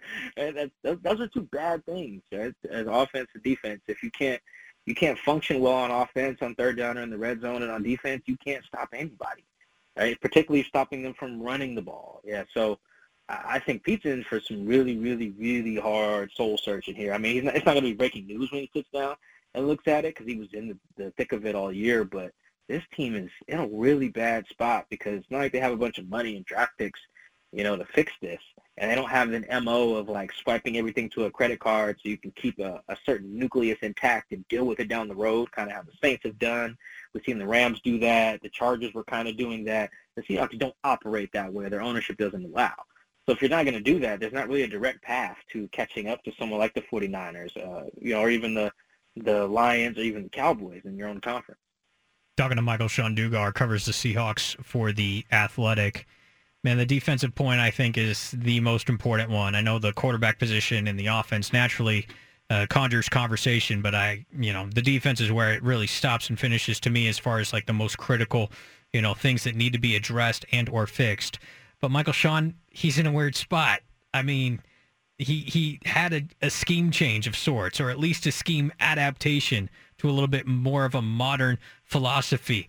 Went to Clint Hurt, obviously away from Ken Norton Jr., brought in Sean Desai for that 1 year, brought in Carl Scott, who, you know, I like Carl Scott, you know, coaching the corners, but guys like Reek Woolen weren't exactly as good as they were last year. You know, where do you come out on what changes in terms of philosophy can be made on the defensive side of the ball? Does it inevitably have to be a change at coordinator, or at least some changes on that defensive staff? Yeah, I think if you bring back Pete, you say, Pete, you got to change. You got to make some changes on defense. And then if he's like, all right, cool, I can do that, but I want to keep Clint Hurt. And you say, okay, Pete, that's fine. He needs to get rid of everybody else. Because it just, the regression on the part of promising players really stood out this year, or not even in some cases it wasn't regression. I just didn't see guys take any leaps outside of William Mafe. It felt like a lot of guys were just as good as they were last year or worse, or just as worse than they were in previous years. And to me, that reflects coaching, right? You know, I don't think Reek Woolen forgot how to play cover 3, right, or forgot how to tackle, you know, or all those guys. I don't think any of them forgot how to tackle or forgot how to do basic, you know, deep third stuff in cover 3 or handle over routes in cover 3. Like, this is all just, they were bad at stuff that you would imagine would be like day 1, day 2 installs and OTAs, or, you know, mandatory minicamp, or even the first week of training camp. And to me, that just feels like the coaching wasn't there. You know, they had a lot of talent on this defense. I think I counted earlier in the year, and this was before Spoon and Julian Love made the Pro Bowl. Before that, I think they had like 6 guys on defense who had made a Pro Bowl before, and now that's 8 players. Now that Witherspoon and Julian Love made it, that's 8 guys, man. There's no way you should have the worst defense. If you don't have the best defense, that's cool. If you don't have the top 5 defense, that's fine too. Guys get hurt. But you have legitimately one of the worst defenses and I got like 7 or 8 guys who at one point were Pro Bowl players, and in some cases like currently are Pro Bowl players. They're Pro Bowl and everything, but man, like, that's one way to measure how the talent didn't match, you know, the on-field production. And when I think of that, I really think of like the guys who were in their ear, the guys who were in charge of making sure they were good on their technique, the fundamentals, being consistent, not committing penalties, having good eye discipline in the run game, pass game, play action, all this stuff. I would really get new voices in there if I was Pete, because it just doesn't feel like the ones that are in there now are getting the best out of the players. They say if Pete comes back, and there's a lot of talk down here in Blazer land about Blazers ownership and Jody Allen and the Allen Trust and all that, and how, down here we don't really believe she's got the teeth to make any type of big-time change or big-time swings. So in a version of Pete Carroll's future with Seattle, he says he wants to come back and all that, so, okay, we assume he doesn't resign, but do you think there's a realistic world in which the Pete Carroll era ends and it's not of his own volition, or what kind of pathway does that look like?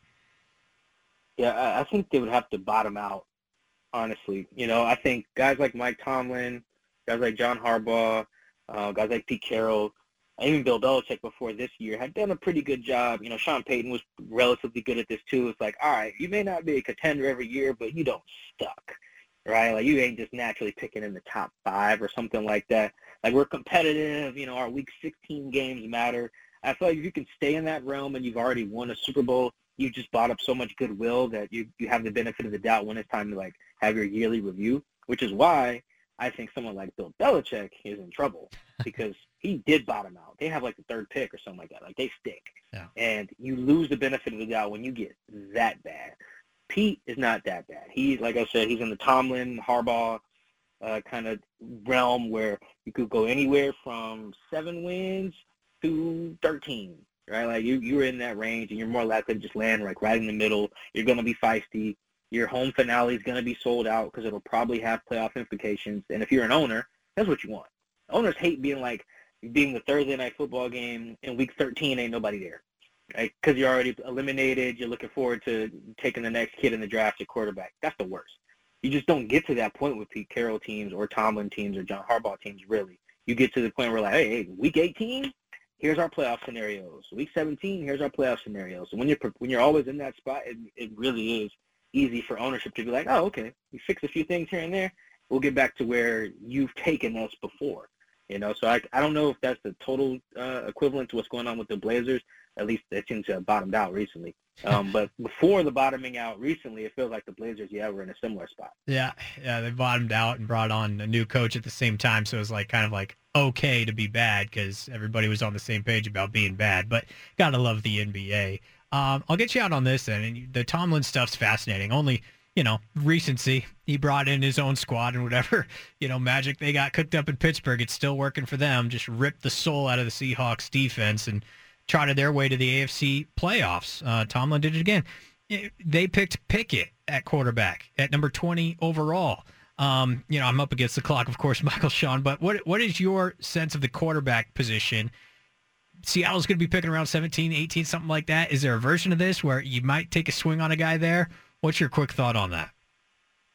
They're going to pick 16th in this draft, and every time I feel like Geno has a bad game, like when I leave the press box to drive home, I'm like, oh, man, Geno didn't play that well today.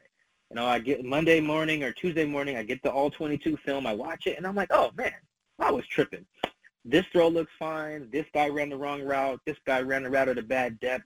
His right guard got smoked on this play. Like, I can see it so much clearer, which is why players implore us to watch the tape. I see why. When you watch it, the eye in the sky truly does not lie. So, and Pete Carroll then explains why every time. Think about this.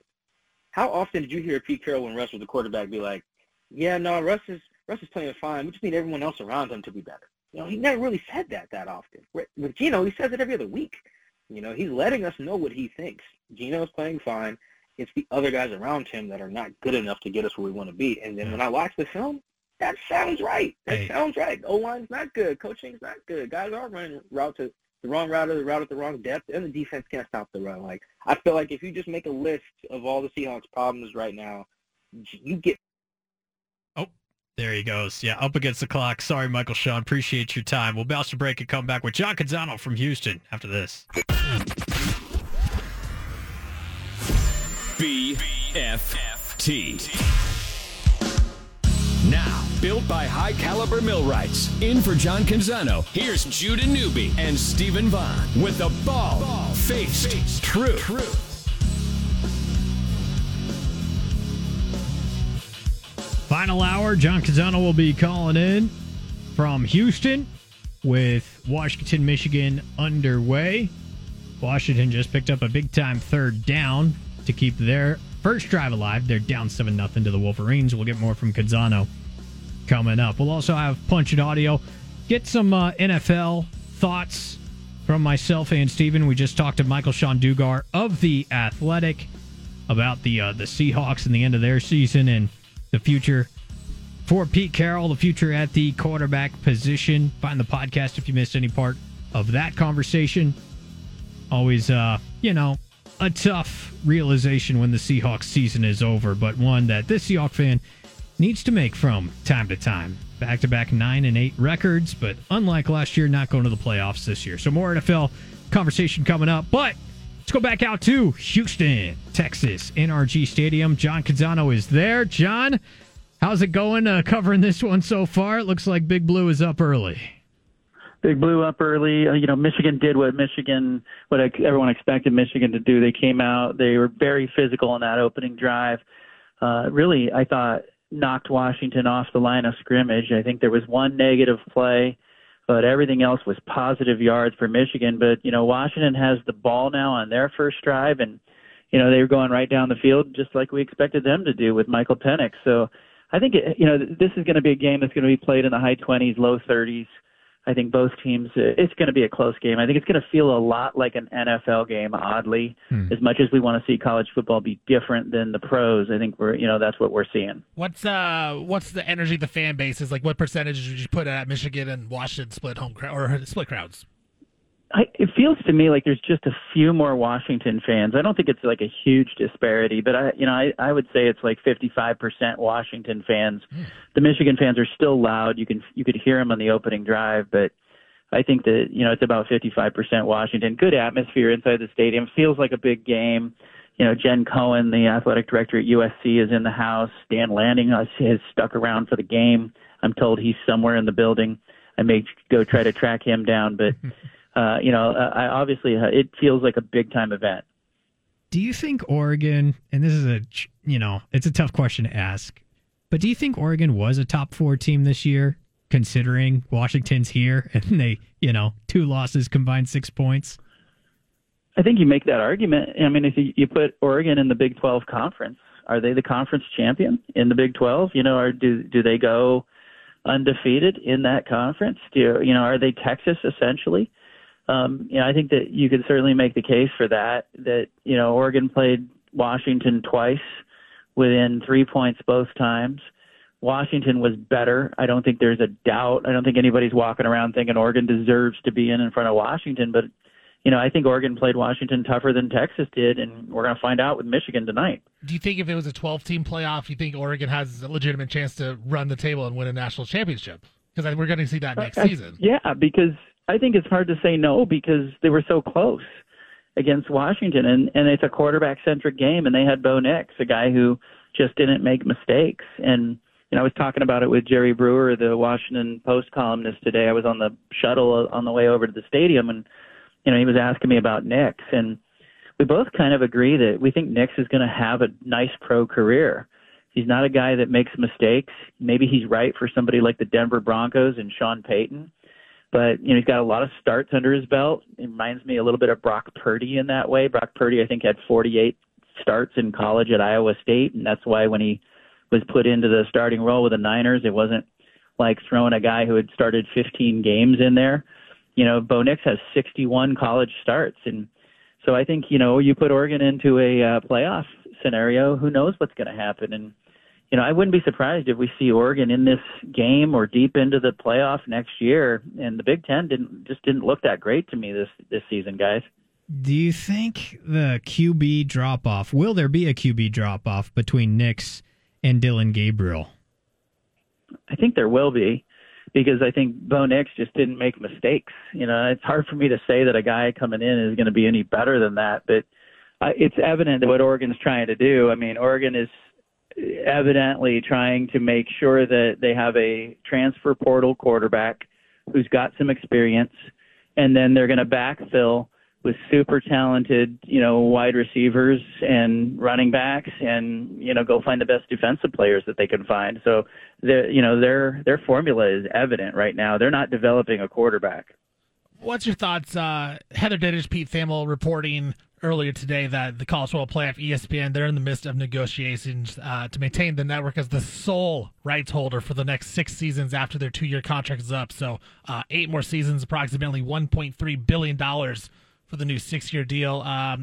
What's your thoughts on that? Do you think it's good for the game of college football to have ESPN be the sole rights owner of the College Football Playoff going forward? No way. No. And keep in mind, you hit it. ESPN is reporting that ESPN may end up with all of the rights and put it on ESPN. It feels a little bit like propaganda. I like Thamel. I know him. I've known him for years, but it feels to me like the ESPN PR team told him, hey, ESPN is negotiating and we want all of the rights. I think the best for college football would be a little bit like the NFL, where, you have playoff games in the NFL. Some of them are on Fox. Some of them are on other networks. One of them's even on Peacock. You need to be able to put games in different places where different people can find them. I think that's what's best for the game. I think that's what would be best for college football. I think ESPN has got too much control right now with the College Football Playoff show, the rankings released on their station, the SEC, their product. It just feels like they're a little bit conflicted with their mission at times. And so I'd like to see it, I'd like to see Fox, NBC, ESPN, and maybe a streaming platform all get in on the playoffs. There's enough to go around, and there's 11 games in the 12-team playoff. That's plenty of product. You make any plans to rub shoulders with McAfee while you're there at all? I noticed he has a cowboy hat on. I have not seen him.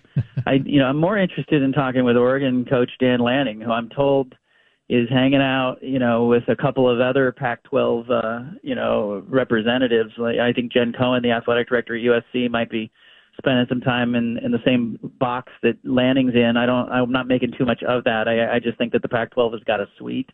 And I think Rick George, the athletic director at Colorado, is in the house as well. So it's kind of a farewell party, I think, for some of those Pac-12 personalities, including George Klyavkov, the commissioner, who is here.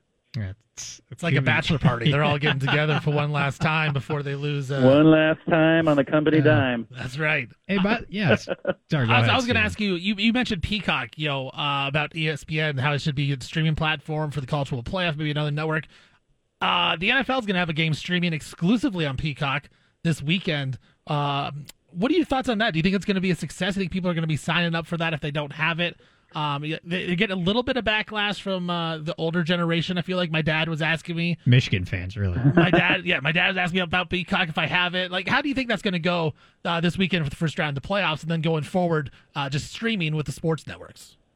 Well, it's becoming more normalized. We've seen Amazon on Thursday nights, Peacock in the regular season, the Sunday Ticket on YouTube TV. They're normalizing streaming. Nobody's ready to go all in yet, but it's becoming much more part of what everybody does, and I think it's just been kind of interesting to see that happening. I'll be curious to see, what kind of ratings it gets, what kind of reviews it gets afterwards. I think the feedback that I'm hearing on streaming in general is largely encouraging. But you're right. There is a segment of the audience that's not comfortable, doing what they haven't always done, which is to turn on TV and watch it. And so those kinds of conversations are probably happening everywhere. And mixed up in that, guys, think about it for next season. Oregon State and Washington State have 13 home football games that still don't have a home. Oregon State's got 7 of them, including the Civil War game, that they're going to be shopping around between now and next football season. Is it possible that, Peacock or Apple could end up with a game or two? Would CBS or Fox want more of the Oregon State, Washington State inventory, or do they get enough because they're playing in those Mountain West Conference games? Is ESPN going to be a buyer? It'll be really interesting to see how Oregon State and Washington State sell the rights to their home football games. And I think Oregon State's schedule is far more interesting and attractive than Washington State's. Washington State does have a game against Texas Tech, but Oregon State's got Oregon at home, Purdue at home. They've got, the other offering of the Mountain West games that will be at their place. I'm just not sure that Fox and CBS that own the Mountain West Conference, I'm not sure they're going to want to buy all of those games in the event that Oregon State or Washington State don't end up being very good. So keep an eye on that. Maybe Peacock becomes a potential one-off for the Civil War or for the Purdue game, or, I wouldn't be surprised to see one game go in a streaming direction. Yeah, that is interesting. The business of sports is fascinating, and you were writing about Adidas' role with the rise of Washington football here, and of course, Adidas and Nike, of course, in the backyard. Dame Lillard sighting to hype up the UW program as well. Isn't that weird? Yeah, what'd you think of all that? I think it's a little bit weird. I mean, Lillard was in town because the Bucks were playing the Rockets. Adidas doesn't really have a face like Michael Jordan, right? They don't have Jordan, and so, but the backstory is that, Washington in 2017, 2018 was facing a huge deficit in their athletic department. Normally, these sneaker deals pay the schools about $1 million in cash, and the rest is in product and apparel. But this deal with Adidas was very different. Jen Cohen, the AD at Washington, knew she needed cash, and she told Adidas, if you want to plant a flag right in front of Nike and in front of Oregon, why not do it at Washington? And Adidas bought in. They're paying more than $5 million a year in cash. They're paying another $5.5 to $6 million in product, another $1 million in marketing. It was a huge investment by Adidas. Now, Adidas had not had a team in the College Football Playoff National Championship game in this playoff era. So the last Adidas school to play for the title was 2013. That was Notre Dame that made the championship game. And so this is a big deal for an Adidas versus Nike rivalry, but it's a $119 million deal. And it really was a bold move by Adidas to kind of go at Washington because, Washington was never going to get a deal better than Oregon with Nike. Like, Nike was never going to come in and give Washington more money or better apparel. They're always going to serve Oregon first. So it's a really interesting deal, and I was told by somebody at Washington that deal has paid off. If Washington wins tonight, there's a 7-figure bonus that goes to Washington from Adidas. So, they'll get a big payday in addition to a trophy if they should win it. Talking about that, I also think about where Uncle Phil is tonight. What's he thinking watching this game? What is Nike coming out? They're officially cutting ties with the Tiger Woods line and all that. And I know they're have a plan to shed some losses over the next couple of years. But for Phil in particular, what do you think he's thinking tonight? And when are we going to get back into the Blazers ownership conversations with that song? I know. It's really sad. It's really hard right now to watch the Blazers and to know that if they were in Phil Knight's portfolio that they would be better off, right? We all know that.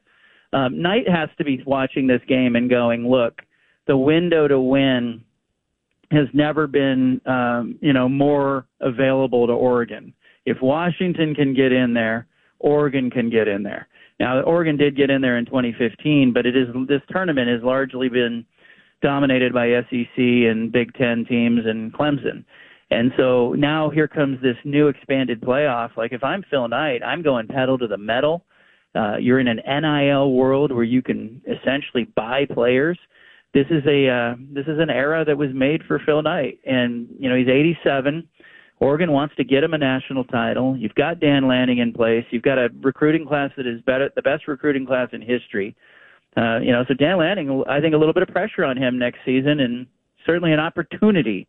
And you watch Washington on this stage, and you can't help but wonder how close Oregon is as their rival to being here themselves. Yeah, I'll get you out on this, John, and you're in Houston. Now, if memory serves, you've been in that building before for Super Bowl, right? Was it the Patriots-Panthers Super Bowl of 2003 or around there? Well, any memories from that coming back to you, or what's it like as a venue? Remember? I think I've told this story before, that I was here. It was the first Super Bowl that was held at this stadium. NRG Stadium was built back in the day. I think, what was the original name? Was it called Reliant Stadium? That's right. Yeah, right? Reliant. Yeah. Reliant Stadium. Yeah. Okay, so I was telling two other media members about this earlier that, it wasn't the last time I was here, but it was the first time I was here. we all go in, and the stadium crew is great. But they're used to working Sundays and regular season NFL games, or maybe a playoff game. They're not used to working a Super Bowl. And so at the end of the game, at the end of that Super Bowl, the stadium crew didn't know that there were like 30 media members still working in the press box.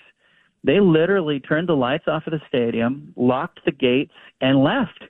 And when we came down from the press box, the gates are tall around the stadium. It's not like, I was a young man then. I probably could have scaled it, but there were a lot of media members that couldn't got over that gate. They locked us in this damn stadium. And so I remember when I walked through the gates tonight, I said to the guy at the gate, I said, "No, don't lock us in tonight. We're up there working."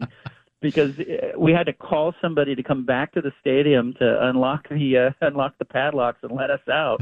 Otherwise, we would have been in there all off season. Yeah, a real Office moment. That was the Janet Jackson halftime, I'm pretty sure. Absolutely. That one. Well, Washington just slipped in a field goal, stalled in the red zone, so it's 7-3. We'll get you back to covering the game, John, okay. But really appreciate it, and we'll look forward to having you back on the air tomorrow. Safe travels back, hopefully. Okay. Nice Thanks, and easy compared to getting there. Appreciate you guys. Thank you. There he is, John Canzano. Follow him on social media at John Canzano BFT. It is Michigan 7-3 after one possession each side. And that field goal did just slip in the uprights for a nice little 25-yard field goal or so. It was a chip shot, but made you hair on your back stood up. But that if you're a story, fan. that happened in The Office, right? There's that Office episode where they get locked out of the building and they had to call the security guy back. Am I misremembering this? No, that's exactly right. That's what made me think of right there. Jim forgot to call Hank, the security guy. Hank. He's like, no, his name's not Hank. What is it? Roger? What is it? Hey, Chief. Yeah, all that. I feel like every live moment can go back to like a Seinfeld or an Office episode. Pretty much. Absolutely. And I don't know how you would characterize the start of this game, but I'd say advantage Michigan, obviously, on the scoreboard. It's 7-3. Michigan kind of controlled their first drive. They got sacked on a first down, but then explosive run play for a touchdown from Edwards. And then Washington got all the way inside the red zone, but stalled out, ran the ball on first and second down, and set them up for kind of a third and goal that was well defended. So Dylan Johnson did, in fact, play, got the first carry of the game, went out because of an injury, but went back in when they made a quick visit to the tent, the medical tent they got over there. I was in there for about 10 seconds and then started running out again, so they must have given him something real nice in there to numb whatever he was feeling. But interesting, I thought, with Washington, their first drive there, Judah, they took a lot of time off the clock. And then they did not get a 7 out of it. I think those are the type of things that if you're Washington, you got to convert those into touchdowns when you take 6 minutes off the clock, just like Michigan did to get that tutty. But we'll see what happens as we're going forward here in the first quarter. Michigan up 7-3 in the national title game. Anytime you can hold Michigan to a field goal should be a win for Washington, a field goal or less. And then they'll get their explosives. UW will get their explosives. But you're right, touchdowns are at a premium. We'll go to break and come back. We'll play a little Punch It audio and get some NFL playoff thoughts out along the way. Judah Newby and Stephen Vaughn in for John Canzano. John joined us in the 3, 4, and 5 o'clock hour live from Houston, where he's covering the national championship game where it's Michigan leading 7-3 early. We'll talk some more NFL when we come back right here on The Bald Faced Truth. Back to The Bald Faced Truth with John Canzano on 750 The Game.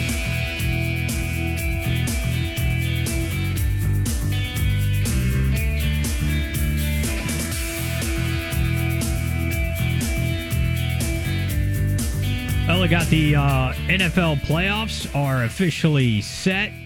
Talked to Michael-Shawn Dugar of The Athletic a little bit ago, and we're talking about the end of the Seahawks season, 9-8, same record as last year. It's funny. Like, Michael-Shawn says that Seattle was definitely not a better team this year than last year, and he points to point differential. I'm not as big on point differential for a few reasons. I think that disparity is certainly not great, but I don't draw the same conclusion that Seattle wasn't a better team than last year. Last year, there was so much, unpredictable enjoyment out of that season. This year, there were expectations, and, they didn't meet those expectations. He is right. They shelled out money on defense, and the defense did not perform. I mean, whether it's the Draymond Jones signing, the Leonard Williams acquisition, whatever they're playing Jamal Adams these days, bringing Bobby Wagner back. Like, none of it worked. None of it worked. Devin Witherspoon had playmaking moments. There's something to be excited about there. But even him, he was out for a little while. And at the end of the day, you got no teeth in run defense, as we're seeing with the Washington Huskies right now. Then you're going to be in trouble. And Michigan up 14-3 and just held Washington on a third down. So UW will probably have to punt it back, down 14-3 already. So not looking good for the Pac-12ers in this one early on. But, for the Seahawks, 9-8, I'm sure Pete Carroll will be back. I'm hoping there will be a change at defensive coordinator. I think someone like Brandon Staley would be great. Fail as a head coach, but no, he's got chops as a DC. Yes, he did it with Aaron Donald and the Rams defense, but I think Brandon Staley would be good. I think because that way you're still keeping that kind of scheme thing going with the odd front and the more modern pass defense than what Pete was rocking with the press man cover 3 era of the Legion of Boom. So I don't know, someone like that. But I think Clint Hurt, great guy, nice guy. I just think he's in over his head as a defensive play caller, and that's my kind of take on the Seahawks. You watched all the Week 18 action, Steven, and you watched the Seahawks from a more removed standpoint than me, even though I try to be objective. Cincinnati finished 9-8. A lot of that with Jake Browning doing some work with them. I thought Zach Taylor did a really bang-up coaching job with the Bengals down the stretch. I got to dial up some other of those 9-8 teams that have the same record as the Seahawks, and you tell me if that's what the Seahawks feel like to you. The Buccaneers and the Packers were 9-8. By the way, if anyone's wondering, hey, why are the Packers, in over the Seahawks? You had to go to the 4th level of tiebreakers with the Packers and Seahawks. Strength of victory is what puts the Packers ahead of the Seahawks. They didn't play each other, so you didn't have the head-to-head. They had the same record in the NFC. Green Bay finished 7-5. Seattle finished 7-5. They had the same record in common games, which they played 6 games of common opponents. Each of them went 3-3. You had to go to the 4th level of tiebreakers to find the Packers-Seahawks tiebreak. Green Bay gets it on strength of victory, and therefore they are in with the final spot. But I give you Seahawks, Saints, Packers, Buccaneers. Is there any difference between any of those teams in your mind? Is there a clear team that's better than one or the other? Or do you think the Seahawks deservedly are in that batch and, they're not in the batch above them of teams at least going forward, like the Rams? I think going forward, I look at those teams in the NFC, and I would put the Packers ahead of all of them. And mainly because, of Jordan Love. It's Jordan Love and just the potential that he has shown. He ended up with, over 30 touchdowns. I believe he was 3rd in the NFL in touchdown passes. Like, that's the difference. Geno he's a good, solid quarterback. And you guys touched on that. You and Michael-Shawn touched on that during the interview. Geno's fine. It's not a Geno problem. But at the same time, is he going to be the guy that's going to elevate you to that next level? I don't know if he's going to elevate you, but I think he can win at a high level if you surround him with a perfect team around him. Where I think if you look at a Jordan Love, he may be a guy that can elevate guys around him. Now, he still has some talent around him as well, but that would be my difference. I do put him more in the category of the Bucs and the Saints, where they can win some games and they can maybe make the playoffs, but it's kind of like Oregon State. I felt like where it's uninspiring, right? Like, you're never going to get to that next level right now with what they've got. And so I think for Seattle, you're going to have to make the decision, is Geno the guy going forward? Can we get the roster around Geno Smith to work perfectly? And I think there's a possibility you can do that.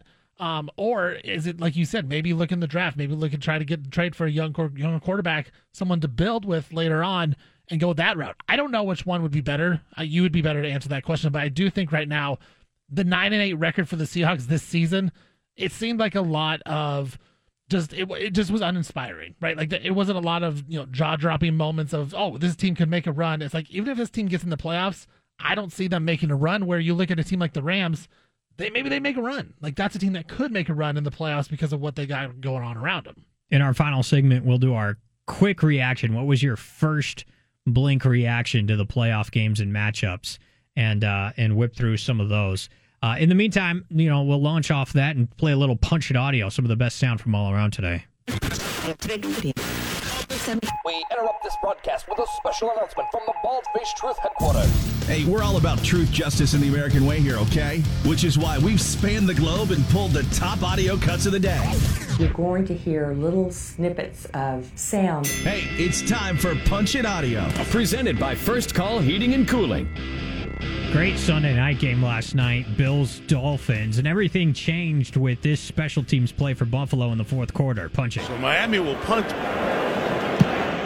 Back-to-back possessions. Jake Bailey with a big punt. Sends Deontay Hardy all the way back to the 5.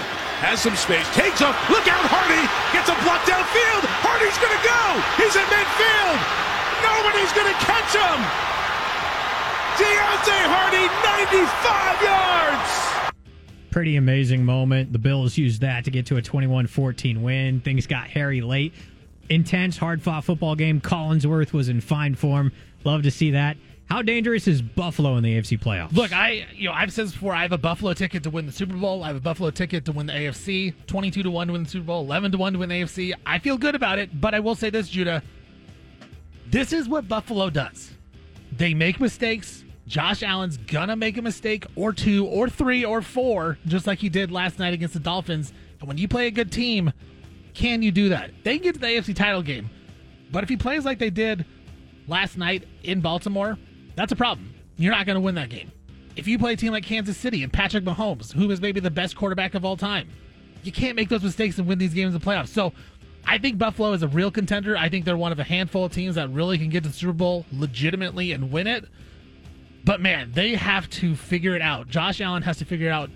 If I don't make mistakes, we are as talented and as good as any team in the NFL if I don't make mistakes around us. And we saw the defense shut down that Miami Dolphins offense. We saw the special teams do some things. We know how explosive that offense can be. Now they have Dalton Kincaid in there, too.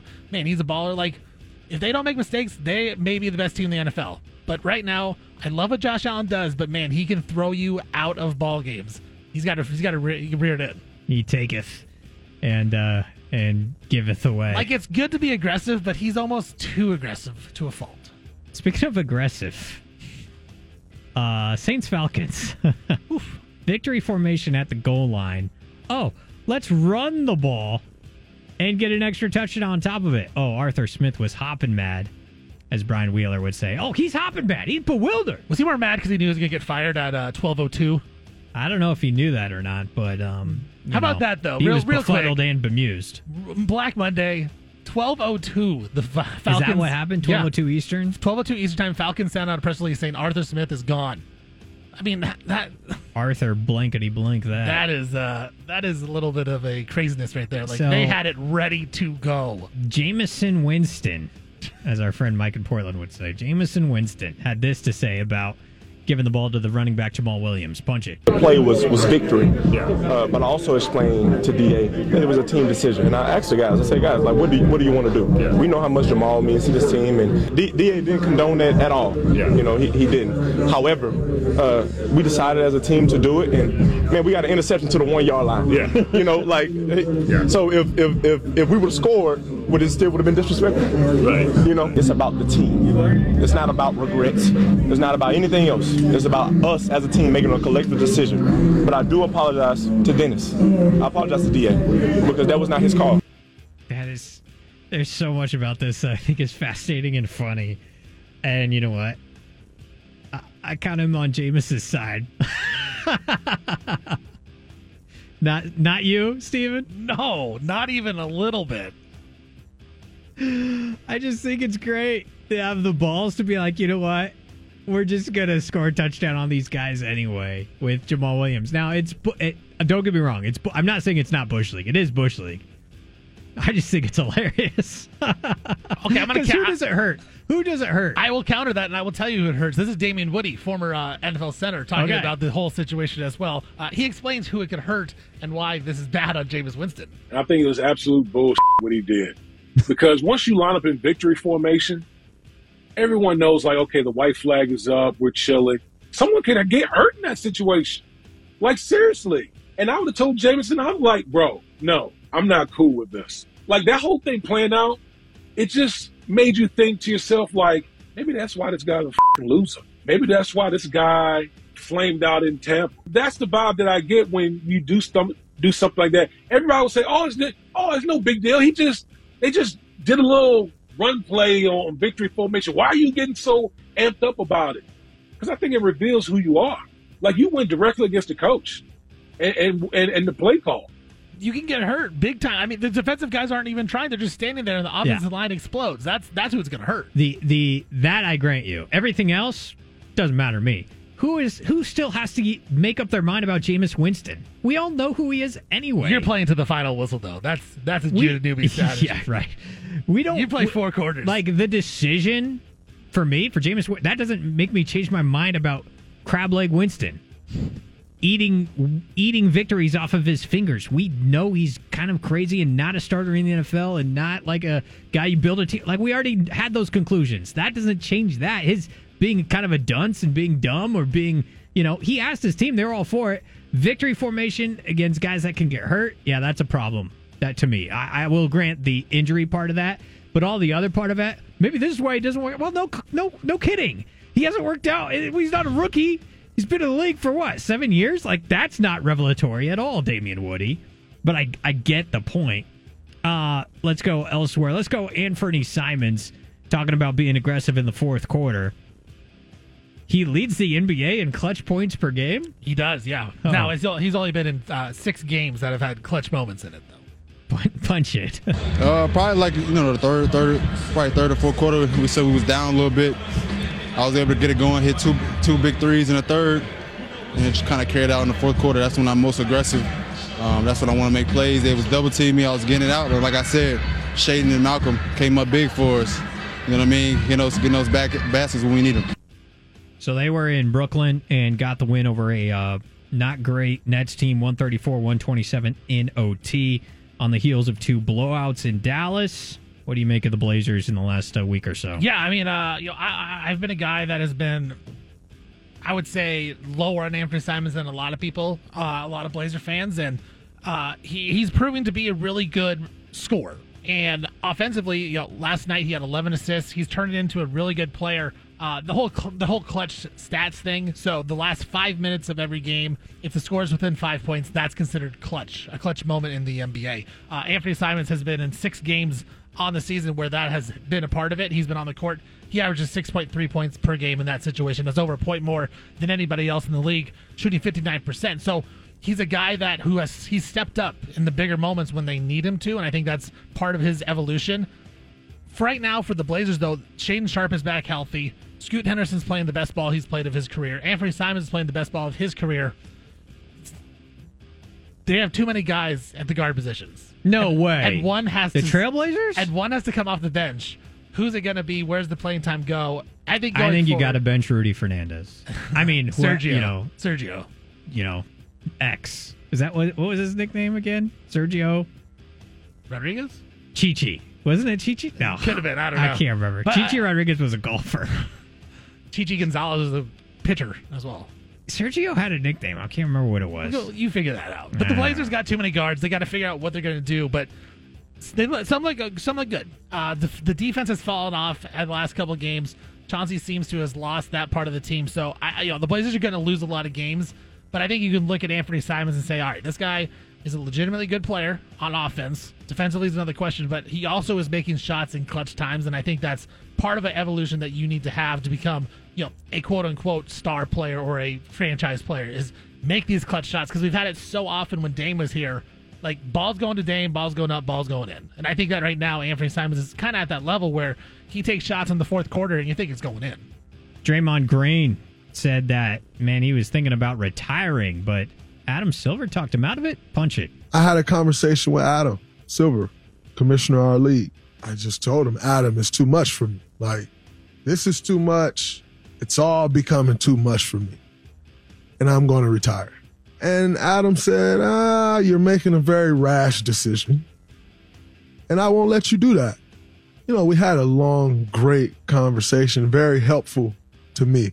Very thankful to play in a league with a commissioner like Adam, who's more about helping you than hurting you, or helping you than punishing you, or, he's more about the players.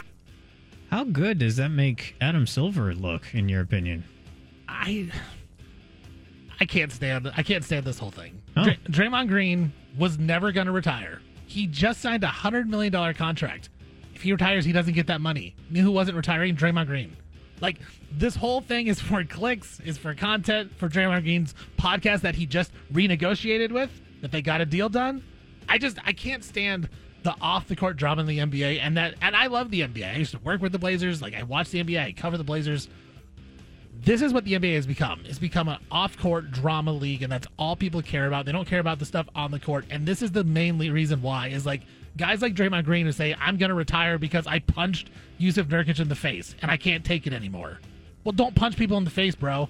Like, you weren't going to retire and just give up $100 million. Like, don't do this. I don't know. I can't stand the whole thing, but I guess if it's true, it's a good look for Adam Silver, but I don't think Draymond's going to change anything. He's going to go out there and play the same way he's played for 34 years of his life. That's just what he's going to do. That makes a lot of sense. I agree. I think it's a load of crap that Draymond was actually going to retire. He probably was, feeling the weight of everything. I'll grant him that, but not really retire. Yeah, like he was upset that he got suspended indefinitely for punching a guy in the face, but you weren't going to retire and give up $100 million. That's just not what you were going to do. Adam Silver, he's got this. He, had a one-on-one with John Morant. You got to be a relationship broker, I guess, a little bit as an NBA commissioner, which is not an enviable position, but I think that is kind of interesting to have a commissioner that's good at relating with guys, but who really cares at the end of the day? Just don't get in trouble. Be good people. Be good citizens. Just stop punching people. Stop punching you I love talking. Face. Like we talked about the Blazers before. Like I love talking about the on the court stuff and what's going on with the stats. But in the NBA, it's mostly John Morant gun stuff. It's Draymond Green suspensions, and it's about fake trades that people are going to come up with. Oh, people love fake trades, and that's what the NBA is. It's all on paper. And it's not even about the court. And that's the one thing I hate about the NBA. I will say that's caused me to kind of tune out regular season basketball at times. It doesn't help that the Blazers are not good and only pay attention to the lottery, draft, and playoffs. And then you look up and you wonder why you lost Christmas to the NFL. It's like, what? And then the question is, who can the Blazers trade for draft picks? Like, that's the question. It's not even like, can they develop, like, what is Anthony Simons doing on the court that's well? No, it's, can we trade someone for another draft pick? Because that's what they need. That's Punch It Audio. We'll go to break, and when we come back, whip around the NFL playoff matchups. What are our initial picks and leans on these games of Super Wildcard Weekend? Which, by the way, we'll have the play-by-play from Westwood One on your flagship of the BFT Radio Network, 750 The Game, and streaming at 750thegame.com. Judah Newby, Stephen Vaughn, back for a final segment on The Bald-Faced Truth. You've got the home of the truth. Back to the Bald-Faced Truth with John Canzano on 750 The Game.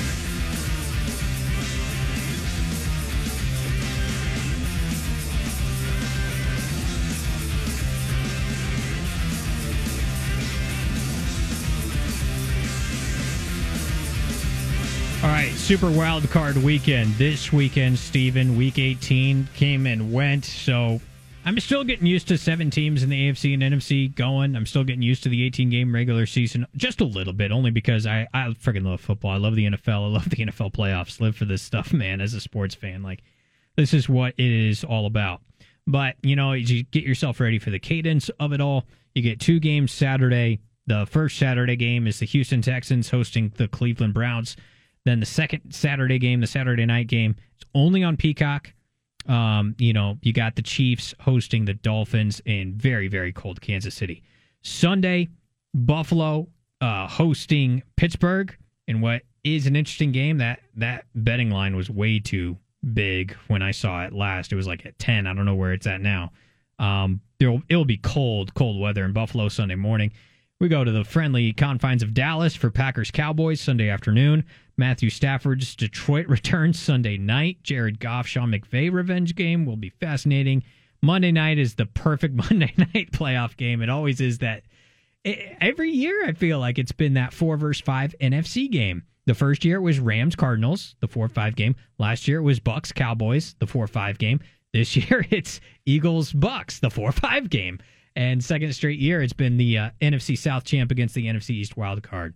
Let's rip through these things, Steven. Let's start in order, these chronological games. Houston-Cleveland. when you first saw the line, what do you think, and who do you think wins as of right now? Well, first on the line, it was it had to have been yesterday. I looked, and it was Browns -2. Browns favored by 2 points on the road. That's what I at saw Houston. as well. Yeah. Now I'm looking at it, and it's Browns are -3, and it is trending it's trending that direction to maybe even more to get to 3.5. Browns be favored on the road at Houston. I like Houston in this game, Judah. I call me a hater of Joe Flacco. I'm not ready to say he's elite yet. He's 38 years old. I think that's such a funny sentence. He's 38 years old. I'm not ready to call him elite quite yet. So maybe when he's 38. Yeah, I think C.J. Stroud is elite though. So show me more, Joe. The Browns even we've been on the Browns all season. Like you and me have been talking all season in the NFL. We're like the Browns are actually really good, but I think without that quarterback.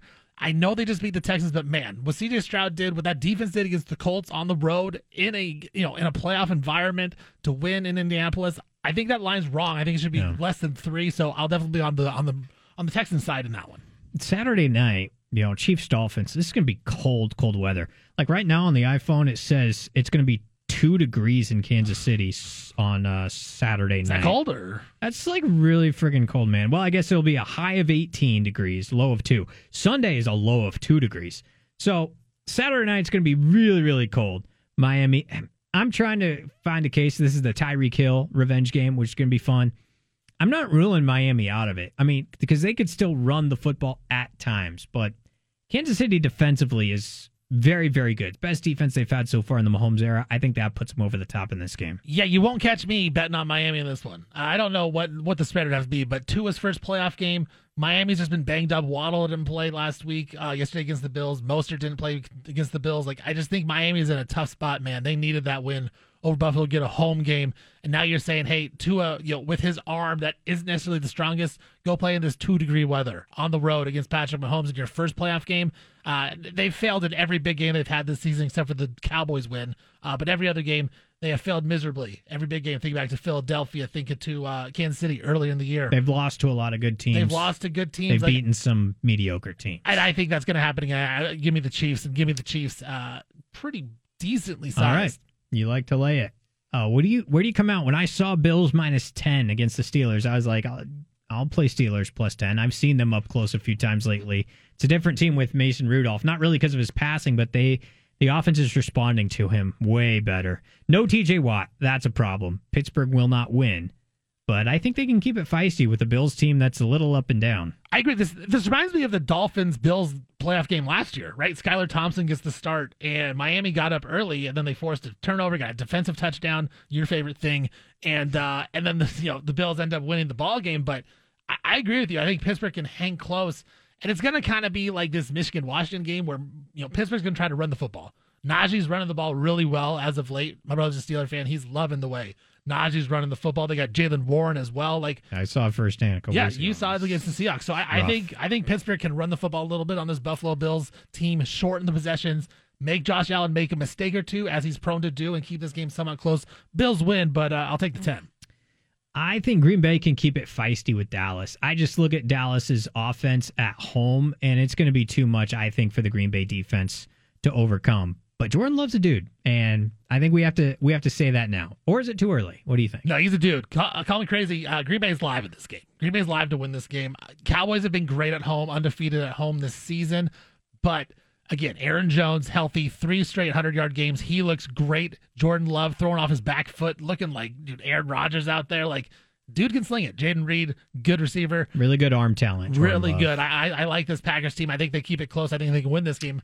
I'll be a little bit sprinkling mud on. Yeah, it's smart, especially fade Mike McCarthy in a playoff game, right? Too. And so much revenge juice in Wild Card Weekend. McCarthy Packers, Stafford Lions. Let's go to that one.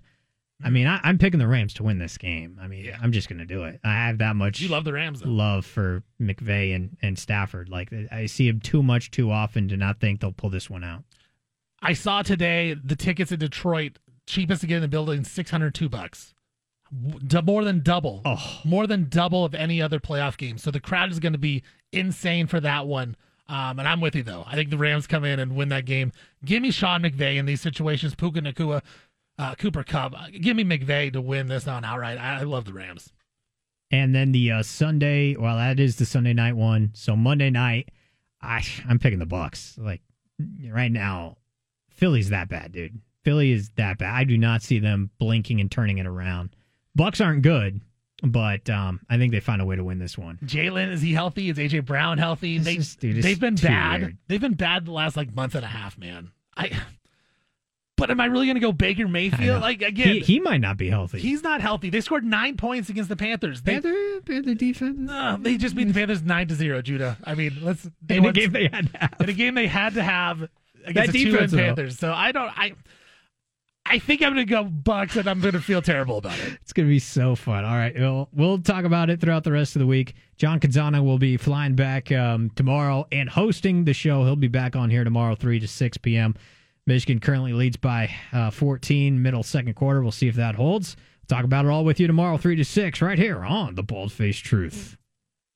How about a simple New Year's resolution? One where you're guaranteed to succeed. Reverse the clock on hair loss with Advanced Hair's simple one-day treatment. You'll feel more confident and more youthful when you witness your own natural hair growing into those places where it's been balding or thinning for years. From Advanced Hair's breakthrough technology to their highly experienced team, there is no one I trust more in hair restoration. Their simple FUE treatment begins to regrow your own natural hair the very next day, and your new hair is backed by the Advanced Hair Guarantee. Simply put, Advanced Hair's exceptional standard of care makes your comfort and your results their